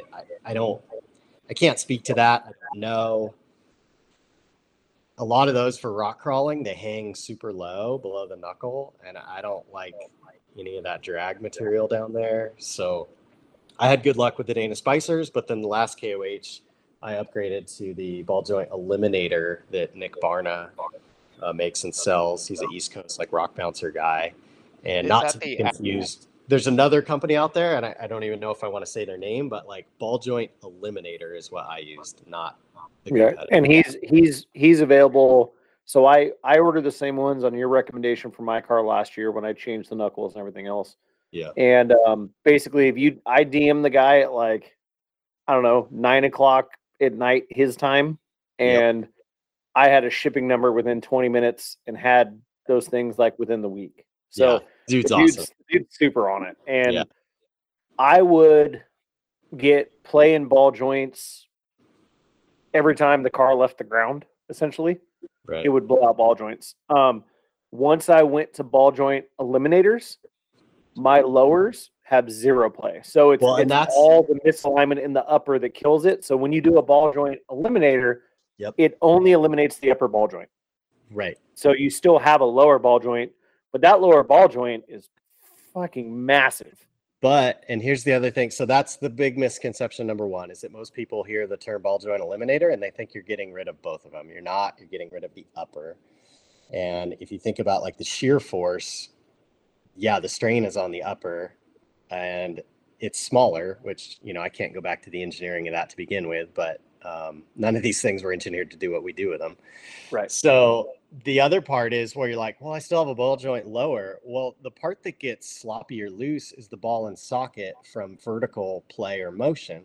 Well, that only happens when you have two ball joints and they both start getting blown out. Well, then they get loose, like a shoulder socket gets loose or something, or a bad hip.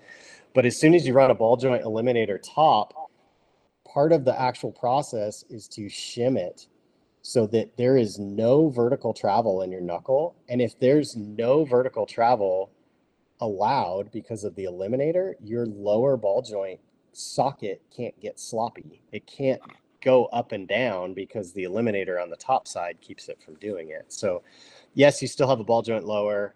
It's massive. And the way you properly assemble a ball joint eliminator is you eliminate that vertical, you know, motion or play in the knuckle, and then it lasts a long time. So I you know, I don't think you need it for maybe, I don't know, a non-racing application, but it certainly was a big boost of confidence for me to have those things in there. Right. I think the average trail rig, you know, the average person listening that's like, oh man, I think I want a 1-ton swap my car, like that's benefiting from our BSing here tonight is probably gonna be 100% fine with a ball joint axle. Like Yeah. I don't think it's gonna hurt them. No, I mean, The especially only time I've seen ball joints fail, it's not even the ball joint that failed. It's an ear or a U Yep. joint failed, and as it came around, it hit the knuckle and pried the ball joint out of it. That is not a ball joint failure. That is an axle shaft failure that Yeah. broke something else.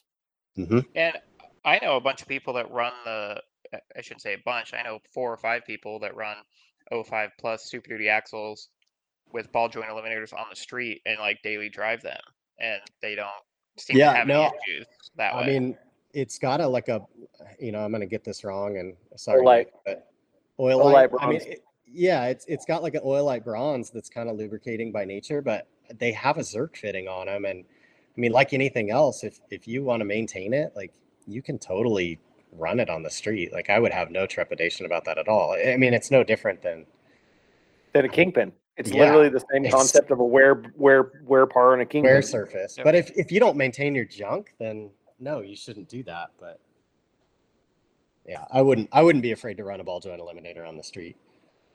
So you had a Dana 60 in the old car that had ball joint uppers, you did ball joint eliminator. Were you running a standard Dana 60 ring gear in it, or did you run a 10-inch? What did you run in your No, car? it was just a Yukon ring and pinion for a Dana 60. Now it is a high pinion, you know, that Dynatrack that is like Right. a high pinion 60. It's basically a Ford 60. Yeah, but I just ordered an off the shelf Yukon ring and pinion 538. That car was weird. It was a mismatch, right? It was 538 up front and 543 out back. Well, because you had a 9-inch in the back, Yeah. right? But 538 gear set, I had it rim polished just for fun because it seemed like a cool thing to do. And You say you had your rim polished? Yes. Sorry. A rim job, if you will. let me You had a rim job on the ring gear? rim Yes. job. Yeah, the ring and pinion got micro polished in some fancy machine that I paid a service. It's like a for. NASCAR thing. It's Yeah. so you don't have to break in the wear surface of the gear. Yeah, if you ever see a gear set and it's shiny, like It's like mirror. yeah, it's been REM polished. But yeah, supposedly it reduces friction and alleviates the break-in process and all that. But that gear set ran 2 King of the Hammers, San Felipe, and I never broke a tooth off it or nothing. I mean, we've ripped What's that like? Yeah, we've What's that like? we ripped that inner axle shaft, that 35 spline chromoly. Like the ring and pinion was fine. Like, yeah, I had no issues with that thing. And so on my front axle, I've broken 2 9 3/4 off the shelf ring and pinions. One was a Revolution, and the other one was a American Standard or USA gear maybe. And both of them. So I have all the things that everyone tells you is weak, right? I had stock shafts when I broke the first one. I use a bolt-on style U-joint clip on the yoke. I don't use the big fully encapsulated like U-bolt style. And I had off-the-shelf Warren locking hubs, and I broke 2 ring gears on the same set of locking hubs on a Detroit locker diff. You know what I mean? Like all the things that people say are weak, and I broke a Dana 60 ring gear twice. So I've since changed. Nitro Gear and Axle makes a 10-inch. It's actually made for a Super 60, which comes out of the F450, F550. It's actually a 10-inch gear. So it's a 10-inch ring and pinion now versus the 9 3/4 or whatever. And that's what's in it now. We'll see if that lives any longer, but it's supposed to be shot peened and it's a bigger diameter. And, we went through the gear setup and kind of manipulated a little bit to try and hopefully live through some of the shock load in the desert. So, but having a 10-inch ring gear, I think is going to add just a ton of strength to it. Because are you running 10s in yours? You're running high pinion. So we'll back up to yours. You have a fabricated housing from Spider Tracks, which for those that don't necessarily maybe pay attention to the race car stuff, that means he's in his particular setup. He's going to run a dropout third member, which is based off of a Ford 9-inch, but it's modified, right? It's not just a stock low pinion Ford 9-inch. Yeah, it would accept that. I mean, it would accept anything right in that 9-inch category.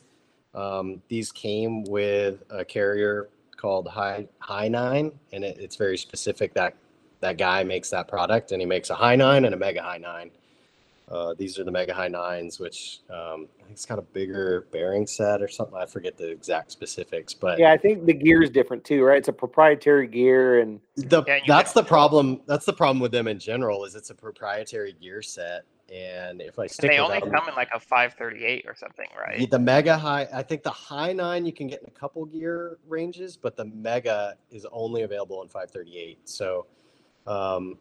I got them. We're going to see if we can service them. I'm going to give them to my gear guy and see if we can, get some life out of them, at least get some good testing out of the car to decide if I like it or whatever. But I wouldn't be surprised if in the end I end up with like a Gearworks High 9 with some Yukon gears in it or something like that. Yeah. But so anything 9-inch you want to put in them is, it's fair game. I'm building the suspension of this thing around running high pinions front and rear, which, again, for anybody that's following, has been a pain in the butt. But if my drive shafts are way above the rocks, that benefits me, and my suspension can drop out that much farther, and I don't have any driveline bind, and everything's just better if I can make it happen. Right. And for those following along with the conversation, typically a high pinion, when we say high pinion, that means where the drive shaft actually comes in, it's above the axle center line. That makes it high pinion. So when you take a Ford 9-inch from the factory, it came in the rear application and it was a low pinion. So when they run them high pinion in the front, you're running on the, I guess what would be the proper side of the gear, but running a 9-inch high pinion in the rear, you're now running on the coast side of the gear. So I know Gearworks, and I think TubeWorks too, they actually make another proprietary gear to use in a rear application, just so that they try and strengthen that gear. Because if you look at a ring gear, the tooth, for lack of a better word, it looks like a right angle triangle on its side, and so you've got a weak side of that gear and a strong side, because when you're in reverse, that's the weakest side of the gear in your rear axle from the factory, right? So your car spends what, a 30th of its life in reverse, maybe even less, right? So they engineer it, the strong side of the gear, to be the drive side of the gear. So when you start running them backwards, that's when you get a pretty substantial. And I looked and I couldn't find it. I've seen 30% or 40% reduction in strength quoted. I couldn't find anything to back that up, and I don't, and typically the only thing I did find is that when you break a ring and pinion, say you break it in reverse, assuming they were in the right locations, A ring and pinion broken with force on the reverse side of that tooth breaks the whole tooth off. A ring and pinion broken on the drive side typically only breaks the top edge of the tooth off. So you end up with an entire full tooth failure in reverse and only the very edge of the tooth. And the edge of the tooth means the gear actually climbed out versus it overloaded it and sheared the whole thing off. Yeah, and that's the only thing I could find, and that's what the internet told me, so I'm going to go with it. So if you don't agree with me or if I'm wrong, tell the internet. It's not my fault. A big thing with, because I've done a decent amount of 9-inch stuff, the inherent design of the 9-inch, with whether it being high pinion or low pinion, the high point offset being away from the ring gear and super high or super low, depending on whether it's high pinion or low pinion, gives you the most tooth contact. So yeah, it's a 9-inch ring gear, but you can get more tooth contact on a 9-inch ring gear than you're going to get out of like a 14 bolt or a Sterling 10.5. Right. And then again, like what you were saying with reverse, with being on the coast side or the drive side of the gear, when obviously anytime those gears are coming together, it's trying to push away. But on the drive side of the gear, that push away motion or force is significantly less than being on the coast side of the gear, because on the coast side of the gear, it's almost two angles pushing against each other, so it's really allowing it to push away versus it more hooking together like it would on the drive side of the gear. Now, the big high point offset and all that gear engagement for like people that daily drive and stuff does make 9-inch gears significantly louder than like a Dana 60 and stuff like that. So that guys that are more in the rec wheeling stuff, they have to understand that, yeah, 9 inches are great. They're really strong, but you do get a little bit more harmonics and noise out of them already. But that's also the argument, right? The guys that are listening to us talk about this and are going to spend this money on building the strongest thing they can, they're probably running 40s that aren't balanced well, that are making all kinds of noise. They don't have exhaust on the car. They're probably not even going to notice the noise from the 9-inch. No, not right. It's the street rod guys, from Kevin's past life. They were going to bitch about the noisy rear end. Yep. Yeah, these guys are lucky if their driveline angles are even remotely close and not vibrating. Right. Yeah. That's it. What, real quick, since we're talking about the 9-inch stuff, I heard this brought up on another podcast, is the load bolt situation. And Kevin, I don't know how much you've messed with the load bolt stuff on yours. All of what I'm about to say is just my own experience that I've dealt with regarding load bolts. And if you don't know what that is, for people that are listening, is it's really common on 9-inch stuff because of the dropout. And you can actually use the factory fill plug for the load bolt. It's super common to take a 9-inch housing that has a fill plug in it, drilling it and tapping it for a load bolt, literally right where the factory fill plug would be. And the load bolt sits directly across from the pinion. So if you were to shock load the diff, this bolt is set off the back of the pinion so it will catch the deflection of the diff. A lot of the misconceptions that people get with the load bolt is you don't run the load bolt in until it contacts the back of the ring gear and set it there. It's going to wear on there and you're going to have natural deflection between the bearings. And like Kevin's setup is, I'm assuming, at least a 3 1/4 inch bearing. It's probably more, it would be surprised if it was like a 3.8 inch bearing for the carrier bearings. And the bigger the bearing, the less deflection you get in the carrier. But that load bolt, if you check the run out on the back of your ring gear and say the run out on the back of your ring gear is, 2 thou, you set that load bolt, 2-3 thou off the high point of the run out on the back of the ring gear. And all that load bolt is there to do, if Kevin's super bound up, like buried in the rocks and just, skinny pedals the shit out of it, if that bounces or shock loads the shit out of it, instead of deflecting past what the bearings can take and then stripping the gear, it's going to contact that load bolt. And sure, every time you contact that load bolt, it's going to start wearing the bolt down and your clearances are going to get more, and you're going to start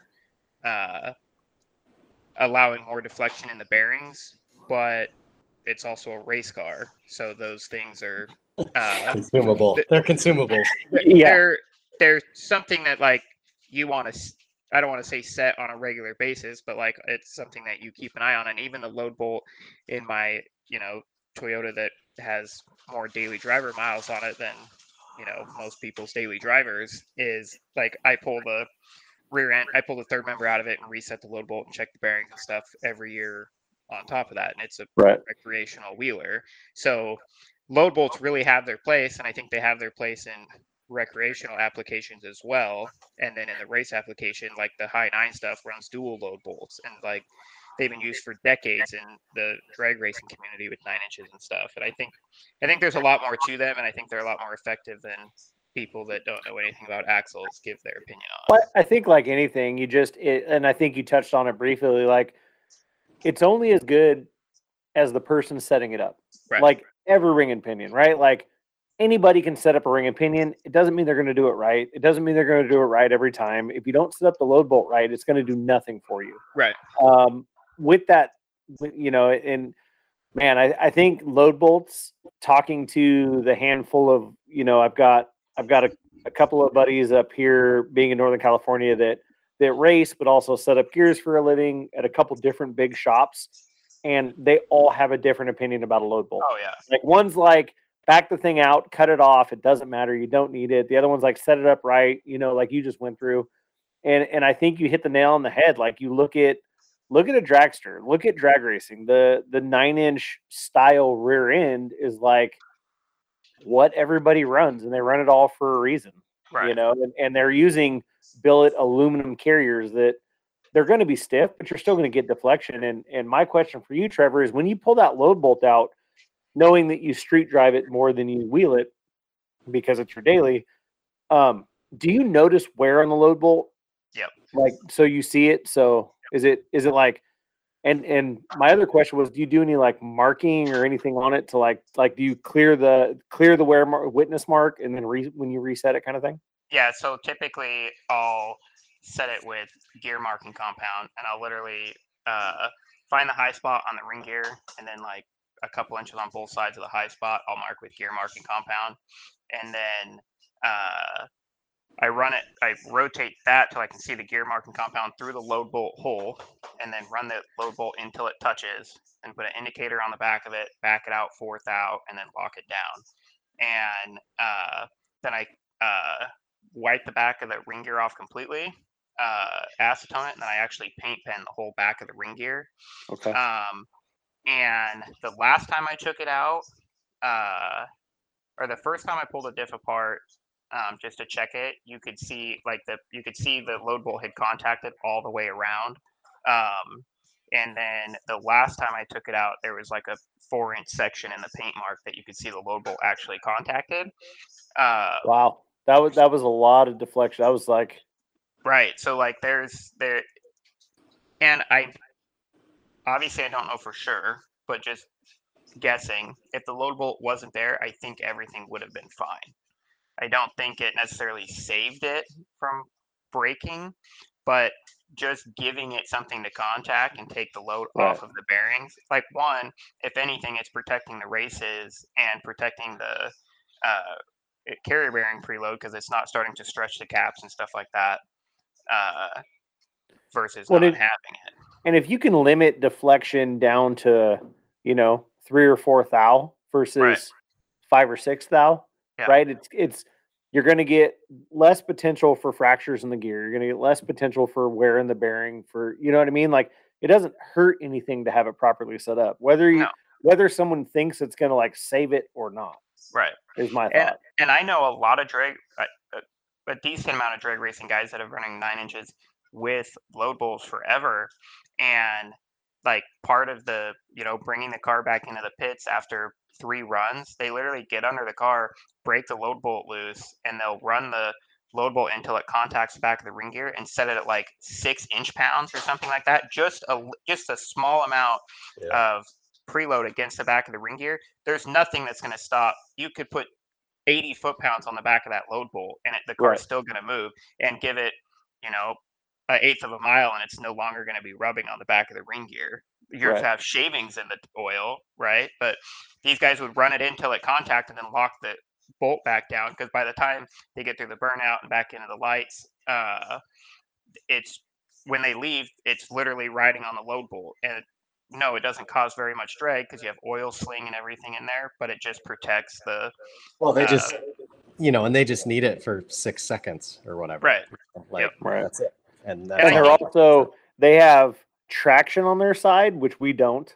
Right. And they have 3 times the horsepower that we do. I mean, I think about like, from your first conversation about like what it does, it's like, well, why is any of this happening to begin with? And it's like, you stomp on the skinny pedal and things start turning. And eventually the pinion has to rotate the ring gear, and the ring gear has to rotate the tires, And if the tires don't want to turn, they don't want to rotate the earth. The pinion and the ring gear have an argument about who's going to move. Yep. And if they can't rotate, the ring gear is going to move to the side. So it's that deflection that you're trying to, manage. Like Derek's saying, like maybe 3 or 4 thousandths is good. I would say 5 or 6 thousandths is probably good. Like I'm not a gear guy, but like I think when you talk about 30 thousandths, now you're effed. Stuff broke.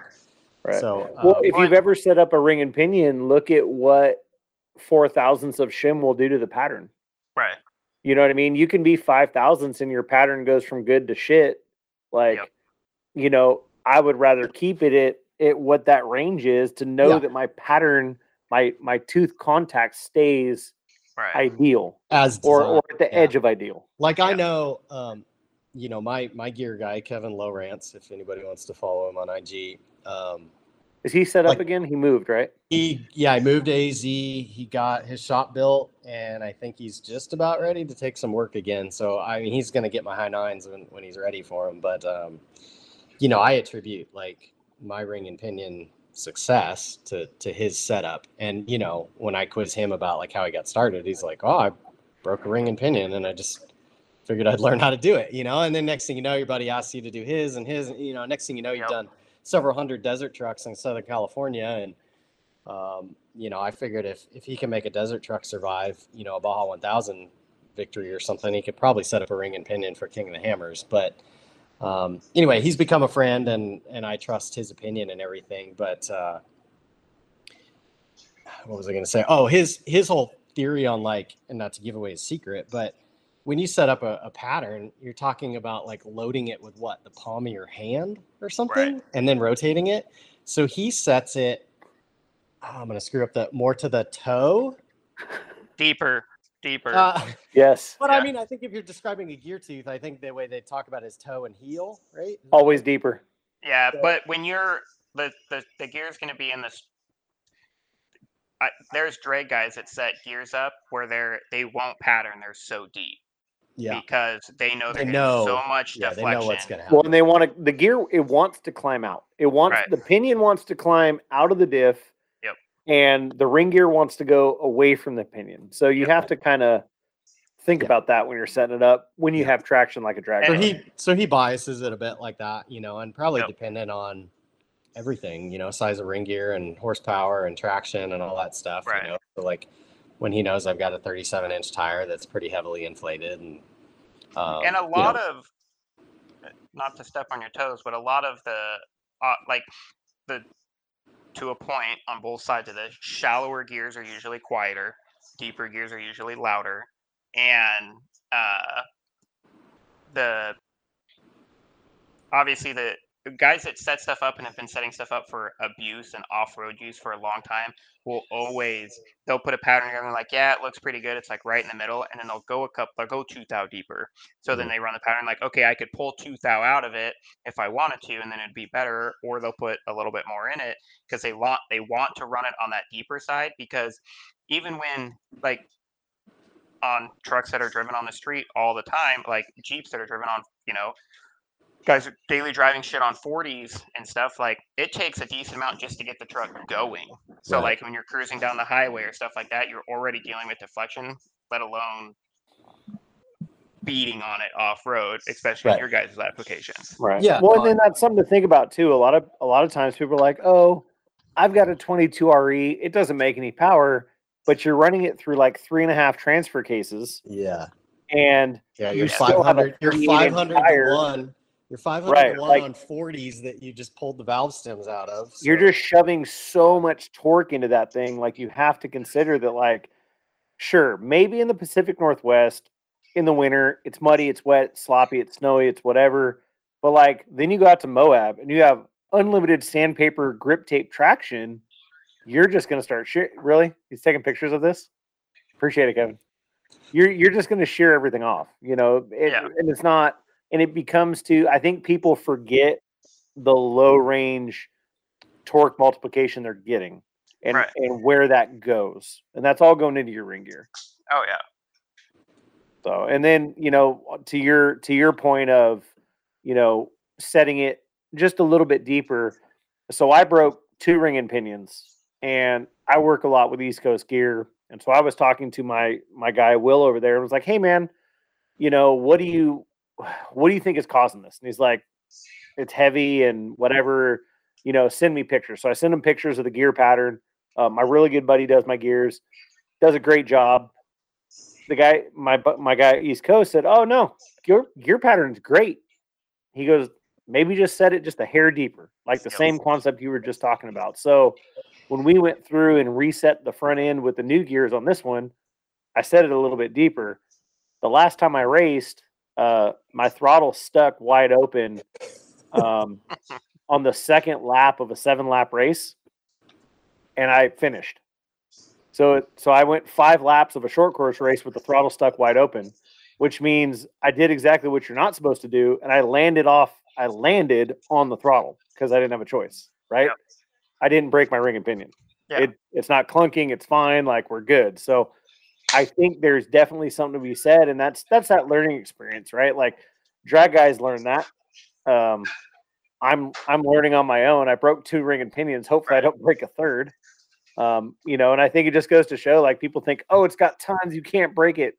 Bullshit. You can break anything if you try hard enough. 100%, well, especially with a turbo LS, but that's a whole other thing. And anyway, you know, you were talking about, like, were my gears anything special and blah, blah, blah. I don't even know if we want to go down this rabbit hole. We should probably have like some sort of timer to shut us down here. But I always ran my car in the desert in 2-wheel drive, but it wasn't purposely to save the ring and pinion up front. It was because my drive shaft was garbage and the car would vibrate. It would vibrate viciously in 4-wheel drive above like 45, 50 miles an hour. So I would always pull the Atlas out of front and just run 2-wheel drive in the desert. But you talk to more and more people, Derek, Lauren Healy, and now you talk about like a 4-wheel drive vehicle hitting whoops with the front axle, then the back axle, then the front axle, then the back axle. You talk about that constant shock load through the drivetrain. Well, it's not just applying power to the pinion and then hitting the ring gear, but it can be conversely. It can be the tire slowing down drastically on a whoop face, and the pinion's still the pinion's still trying to spin the ring gear that just slowed down drastically. So I may have significant success due to the fact that I couldn't run in 4-wheel drive in the desert. And that's why I think you see these guys like TubeWorks and the Gomez brothers running these one-way clutches in the diff, in the hub, so that they are, big money. Derek's doing the dollars, fingers rubbed together. Because you're trying to eliminate that shock load coming back through the system. So it's not only just when you apply power, but it's when the terrain is drastically slowing down your ring gear and your pinion is still slamming into it, you know, and a lot of that is we're not Bryce Menzies, right? Like, we're not that caliber of driver that, like, if you watch these big trophy trucks and these all-wheel drive ones now going through the desert, yes, they have the ratcheting front diffs, but if you listen to them, they're like stabbing the throttle on and off as they're going through the whoops.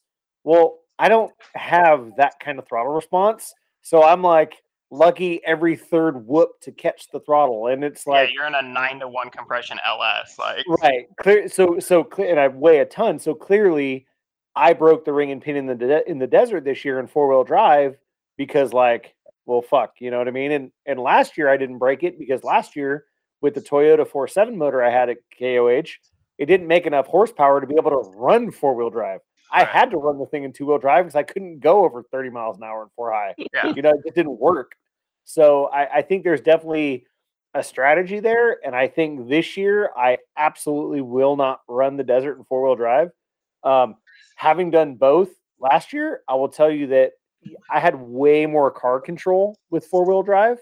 My tires were way happier in 4-wheel drive because I finished the desert basically the second half of the desert lap in 2-wheel drive, and my rear tires were absolutely smoked. It Yeah. looked like I'd been out whipping donuts all day. Like it Yeah. was No, brutal. I don't Yeah. disagree. Like, you know, after both Hammers runs, the back tires were gone, 100% gone, and the fronts look pretty good. Right. Because you're spending, you know, 120 of the 135-mile race in 2-wheel drive in the desert, just roaching the back tires off the Yeah. car. One big burnout. It's a 100-mile burnout. one big burnout, you know, a 7-hour burnout, you know, or whatever, through gravel. But it, you know, it has changed my kind of philosophy. Your problem, what I've seen the big boys do with all their money and their budget, like, you know, it's not a secret. I'm not, you know, a top of the box kind of guy or whatever, trying to hide every last little advantage. But because there's no selectable hubs, because of all that stuff, like, my plan is to run a mechanical in the front, a Yukon Grizzly, leave the car in 2-wheel drive, and therefore I have all the steering feedback and I've got all the responsiveness in the car. But I'm just going to run the desert like a 2-wheel drive race car. And yeah, Derek's right. Like, anytime the car's in 4-wheel drive, like, it pulls better. I mean, obviously, you look at trophy trucks now; they're the winning trucks are all 4-wheel drive. But when we're talking about like a Hammer style race, like, you have to get there first. Yeah. And my budget doesn't, you know, I don't have the parts that might survive that kind of beating for 7 or 9 hours. So Right. And the difference, 2-wheel drive and getting my steering back might be a better play for me. yeah, the difference when you know, you go out, and I think I broke this year somewhere after Cougar Buttes on the way back in. And it was crazy is when it actually broke and started making noise, I was in like a flat spot. I wasn't like beating it through the desert and it started making noise. I was just like cruising. And so what I found though is that, like, once I was in 2-wheel drive, it was so much more work to keep the car from killing me. Yes. In 4-wheel drive, you're just like almost one hand on the wheel, just Sunday driving, even though you're wide open. And in 2-wheel drive, you're sawing the wheel left and right because the car is trying to actively kill you for 2.5 Trying to pass hours. itself. Yeah, it's trying to pass itself. And, Yeah, the and you back of the talk to, car was like, trying to pass me the whole time. you talk to guys that have seriously gone fast, which I would say I seriously have not gone fast. No, not at all.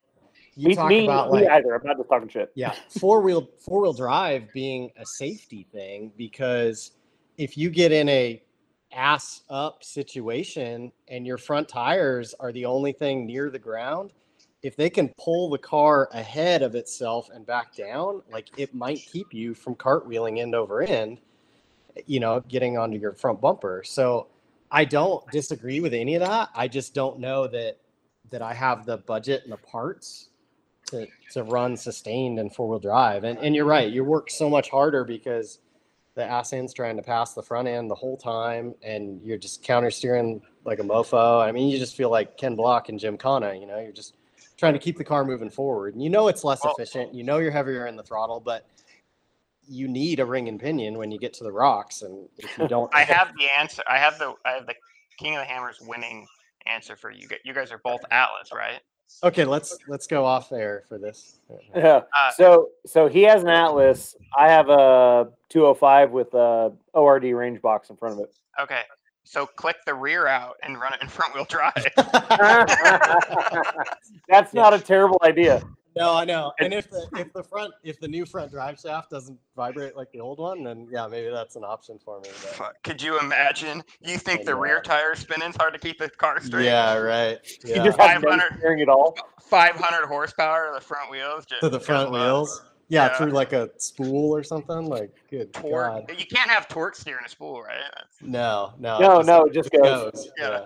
You just have no steering. Yeah. You just have nothing. Yeah. No, and that's the truth. So when the car got rebuilt this year, I have all the suspension in the front and not nearly enough in the back. And so I spent a lot of time with the ass of the car just not on the ground. And so having four-wheel drive definitely allowed me to go push a whole lot harder. And obviously until I couldn't. Like, it was going great until it wasn't. Same race recap everyone gives. Yep. So I guess that's the strategy this year of running it in two-wheel drive so I don't break the front end and just go a little bit slower. I mean, that's a good point, and like I didn't think about it till Kevin was just explaining it. Think of, you guys are both saying you smoke your rear tires, so obviously, even say there's 50% less wheel slip when you're in four-wheel drive. Obviously, you can't actually know that number, but all of the times that you're unloading and loading the rear and the rear spinning, if you can take all of that shock on both sides of the gear off on the front, maybe you have to drive a little bit slower in the desert, but you guys know more than anyone what you guys are doing is a game of attrition. So if you can if you have to run slower in the desert, but you keep the car together and you cross the finish line, save the front axle for when you need it. I know that's easy to say because as soon as I got into a race car in a race situation, I'd be like, I will come off of this when we cross the finish line. Yeah, well, it's like they tell you in the driver's meeting, as soon as you guys put a helmet on, you just turn stupid, and there's a for sure that's a thing, but once that initial adrenaline wears off, you do need to switch mindsets and figure out like, okay, where's the mechanical sympathy here, and and it's no different than like when a 16-year-old starts driving, right? Like you don't know the color of the shirt of the dude that was walking on the sidewalk that you just drove by. But once you've been driving for a few years and you have that confidence, you start seeing everything around you, and driving a race car is no different. And I didn't necessarily, I caught on to it recently. And then my wife has a stock class car and she just started racing this summer. And so her very first race, when she was getting ready and going around the track, I was asking her, did you see this? Did you see that? She's like, I didn't see anything other than what was in front of me.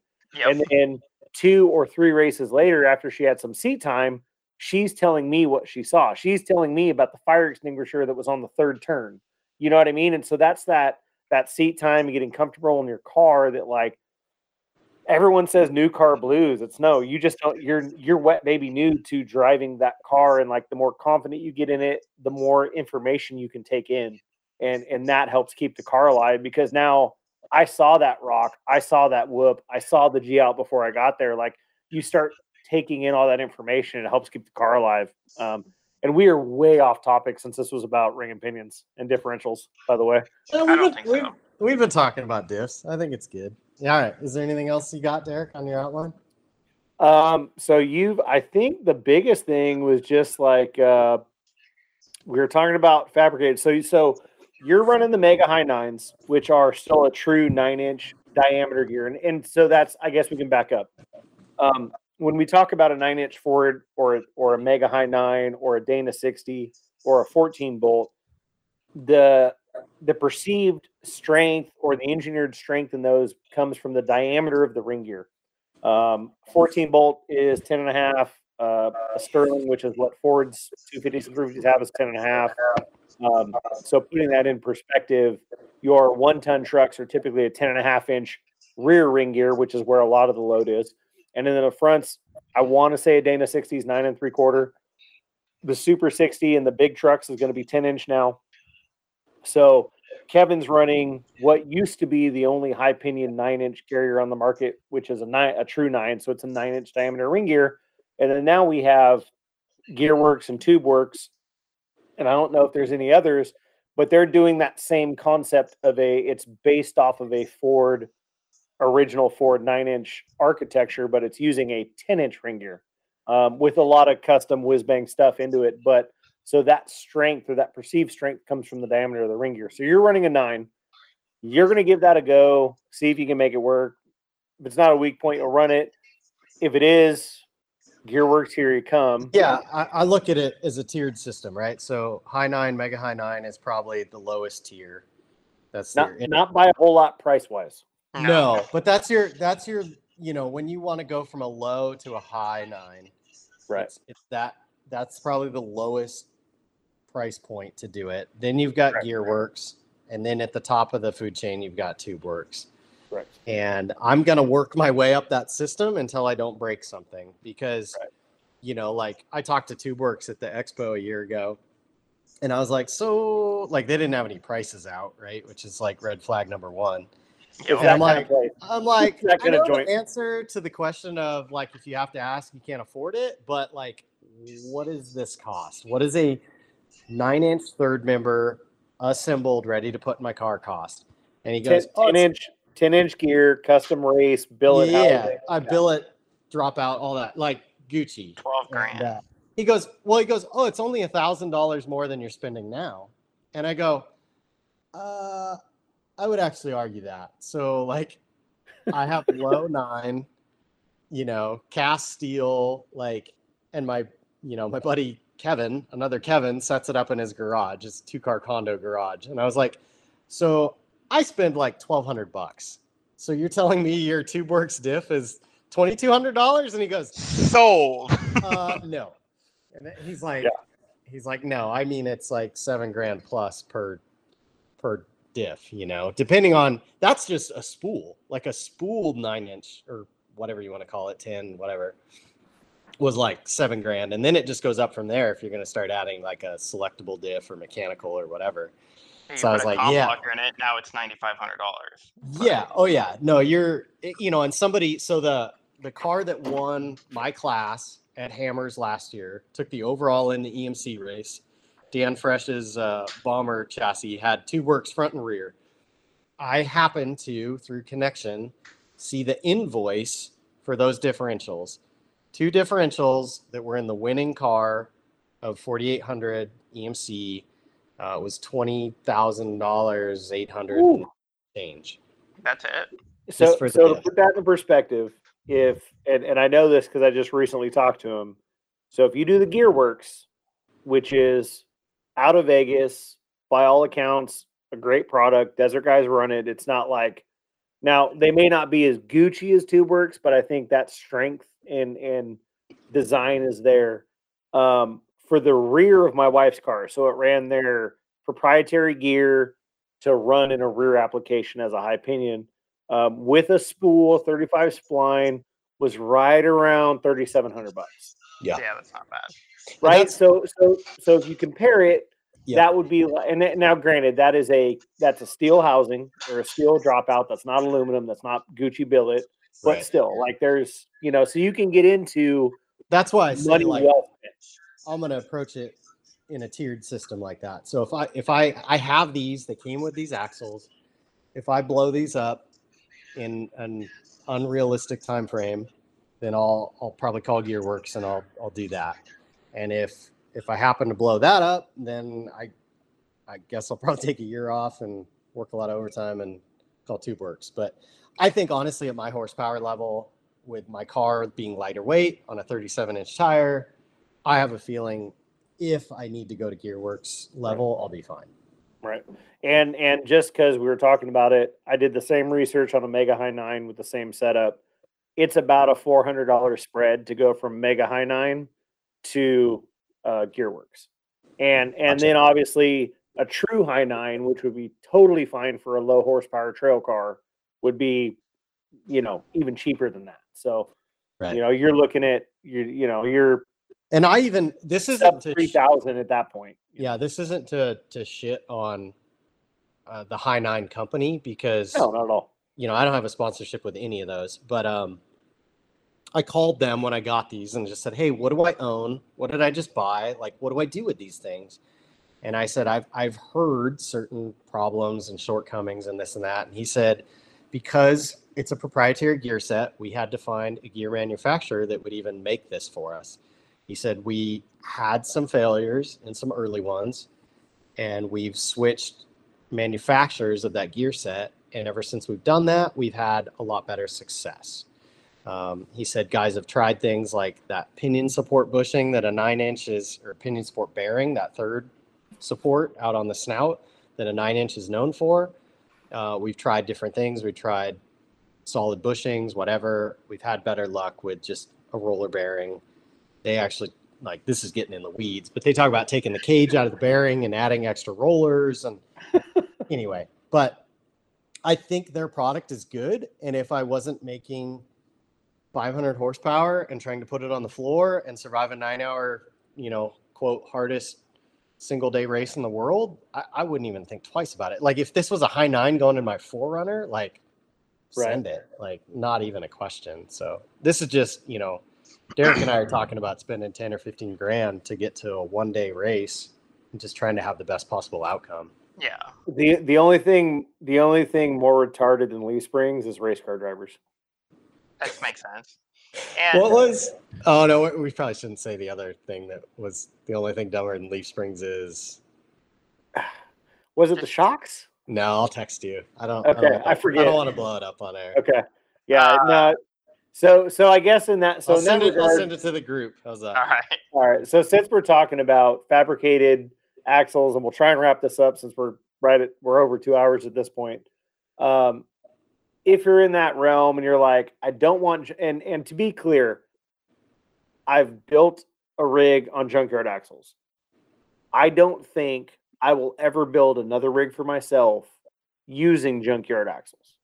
I think the downside or the trade-off in price to get a stock limitation on a cast steel housing or forward, like whatever you want to call it, and those strength limitations with the amount of added weight, I'll never do it again. Yep. Makes sense. So with that said, that means I'm only going to do fabricated housings. I think in what I've looked at for the money, it's really tough to beat the trail gear housing. Rough stuff's right there. Spider Tracks, if you get their lower level, again, is real close. But What do you think, Trevor? Do you agree? Is that fair? That's fair. I mean, not to shit on Trevor, telling me pay too much money because he does have Spider Tracks, right? That's No. That was the message I just sent you guys. Oh yeah, no, I'll say it. No, I was waiting. I was watching Trevor open his phone, read the message, and then watch his facial reaction. I'll gladly say it. No, don't I'm say good. it. Don't say it. Let's Are keep you sure? the listeners. Quote unquote All right. Kevin Jones. Hey, if you want to know what we're talking about, feel free to shoot me a DM, and I will gladly tell you the one thing in the world that is 100% dumber than leaf springs. leaf springs. So I am not running Spider Tracks. I am on a factory Ford housing. Oh, okay. So you've got the fabricated, like basically the Ford sheet metal type kind of fabricated housing. With a big backbone truss on it, and then all of the money is literally in the third. Yeah. Okay. Hey, that's good money spent because you probably got that Ford housing cheap. $178. It's way cheaper than anything else. So 100%. in the fabricated world, Spider Tracks, Rough Stuff, Trail Gear, TubeWorks, right? TubeWorks being the most expensive, followed by Spider Tracks, and then Trail Gear and Rough Stuff are somewhere kind of mixed in there in price. With Trail Gear and Rough Stuff, you're going to get DOM tubes. It's not going to be chromo. Spider Tracks has a chromo option. TubeWorks is just going to be the Gucciest of it all. There's a company called S&S. I don't know that he really has a website. He's on Facebook. I saw a buddy of mine's running his stuff. He does fabricated outers, fabricated inners, really good stuff. He's kind of got a little bit of a spatter issue, kind of like Kevin does with some of his welding, I think, in a production level. And then, if you're a motivated go-getter, there's a couple of places online where you can actually buy the file to run through either a laser or a CNC plasma cutter, and you can build your own fabricated housing. The files cost, I don't know, $20. And if you're really just fired up, you could build your own housing. And then yeah, no, I don't disagree. Like, I thought about it. The problem is the cost of the DOM for the axle tubes. You could almost just go buy a housing. You could buy a housing, 100%. Close. Close. It's close. It's close. And then, if you just like spending money for absolutely no reason, you can do a fabricated housing, and for about the same cost as Spider Tracks entry level knuckles, what are not chromo, which is basically what Kevin's putting on his race car now. They would actually be cheaper, I think. Reed offers what they call the Super Kingpin, which is essentially the spacing and design of a 05 Super Duty, but instead of ball joints, it uses the super old school kingpin on the top and bearing on the bottom from your early forward axles. So that is something that I think that is designed for the guy that is convinced that the kingpin is just the end all be all of steering knuckles. And I don't think that the money justifies the strength you're getting out of it. But if you just have to have it, you have to have it. You know what I mean? It uses a proprietary inner C. It uses a proprietary knuckle. And then it uses the old school kingpin technology for your pivot points. And it uses everything else is based off of an 05 plus Super Duty. So your unit bearing, your brakes, all that stuff. So it's kind of neat. It's kind of, unique. But I think for that kind of money, I think doing a fully fabricated Spider Tracks type outer like what Kevin's running would probably be money better spent. So, and I think that's it. That covers our outline. I'm good with that. Quick before we jump off here, just because Kevin was talking about the ridiculous price of TubeWorks yes. housings. A couple. I don't want to get too deep into it here, but the big benefit between like a cast housing and aluminum housing is weight. There is not. I think there's a huge misconception. Obviously, the professionals know this. Like 25 pounds of weight savings in your car can be huge, especially when you're talking 50 pounds for the front and rear. But it's weight. The aluminum, the billet aluminum housing is not going to be any stronger than a equal cast steel housing.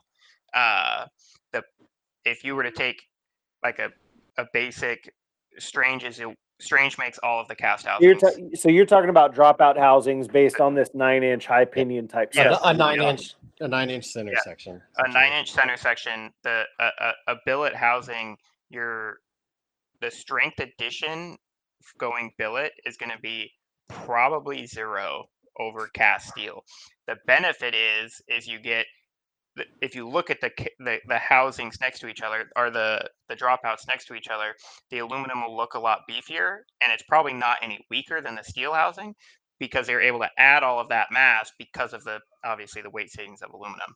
The other huge benefit that TubeWorks has, and for what I am doing, it definitely doesn't matter. For what you guys are doing, there could probably be an argument made, is they actually flip the bearings on the carriers, so the taper runs the opposite direction. And man, you just added like an hour to this podcast. I'm not gonna get too deep into it. So they flip the bearings, and we don't need to go into why that's stronger, but they flip the bearings and they get rid of the side adjusters. So there's no more side adjusters, and they fully encapsulate that, which the big problem with side adjusters on anything is if you side load the fuck out of it, it will push the side adjuster threads right out. So there's the added strength there. So for the 1,000 horsepower Lauren Healy's of the world, they probably would like to use something like that. I would have a hard time believing that a 500 horsepower LS in a 4,400 pound car is going to blow a side adjuster out of a true 9 or a true high 9, or especially a Gearworks at that point. Right. Well, I think the other concession too, because I mean, all this information is none of it's wrong or misled, but I think the biggest thing is that if we can create something that someone's like, I want to build axles, I want to do this for my trail rig. The reality is, unless you're trying to run with your foot on the floor through the desert, that weight savings, the unsprung weight savings probably isn't going to make a difference. I would actually argue that heavier axles in a rock crawler are better because you got your weight low where you want it. The only time it's going to be the only time it's going to be a problem is when you're trying to The only time it's going to be a problem is when you're trying to slow those axles down going through the desert, right? And with that, folks, we'll see you next week. Yeah, and we're out. For unsprung weight topic. Ball joints are better than kingpins if you use them right. They're more modern with more engineering than kingpins. We'll go with that. 4 9-inch is the best axle ever made. Fuck 1 tons. And Kevin Jones is a retired race car driver. I think that's basically sums up Mhm. He's on hiatus. on think he- hiatus. He's on hiatus. Yeah, like that show that like they were having some disagreements. They're just not putting it out yet. Nobody signed contracts. That's where Kevin's at. Yeah, He's working on we're the in contract. we're in contract negotiations for Hey, I'm for right my there race with car you. driver status. All I do is work on somebody else's race car. I don't even actually drive a race car anymore. Kevin, question for the people in the back. On Yeah. your sponsorship applications, do you put 6 foot? 6 foot? Yeah, or do you put 5'9" still? No, Okay. I completely leave personal stats out of personal body type stats out of my I think you should application. start doing that. I think you should height, weight, eye color, hair Mhm. color. Should it be like a boxing thing? Like you put reach, you know? Yeah, Yeah. read Like, everything. all that Yep. stuff. Yeah. Okay. Yeah, just see how it goes. Vertical leap or whatever. Like you know, Yeah. all And I'm those- gonna lie and say I'm lighter so I don't weigh the car down. We're good. Yeah. No, I don't argue that I'm a horse jockey, but you know that's not a bad build type for a race car driver. No, True. it's really like a horse jockey is a great build type because the best way to make your car faster is to make it lighter. Go on a fucking diet and your car's felt lighter. You know what I mean? Yeah. Mhm. Yeah. Yeah, the know. only race car thing I'm not good at is putting like a spare tire on the back of the car by myself. Oof. When I move up So to the 40, when I move up to 4400 and I got to put a 40-inch tire on the back of the You're car, just gonna by leave it and myself, drive off. Yeah, that would be- So the difference between your guys' two cars is 4 inches of height, 45 pounds, and a Wu-Tang war whistle. That's basically. My car's like 10 feet longer. Technically, my car runs and drives True. currently. True. You know, Yep. All right, I But- won't keep you guys any longer because Kevin's obviously trying to work on his race car, and if we keep doing this, he's never going to make it to King of the Hammers. And then I don't know what D-Mill does. I don't even know if Derek works. I don't know if- Nobody knows what Derek does. Yeah. He's a man it's of a big, he's a man it's a big of mystery. No, I wish I worked more than I did. I'm self-employed, so when I don't work, it means I don't have race car money. This checks out. Makes sense. All right, guys. Well, I enjoyed having you on. I'm going to stop this recording right after I say that the only thing more retarded than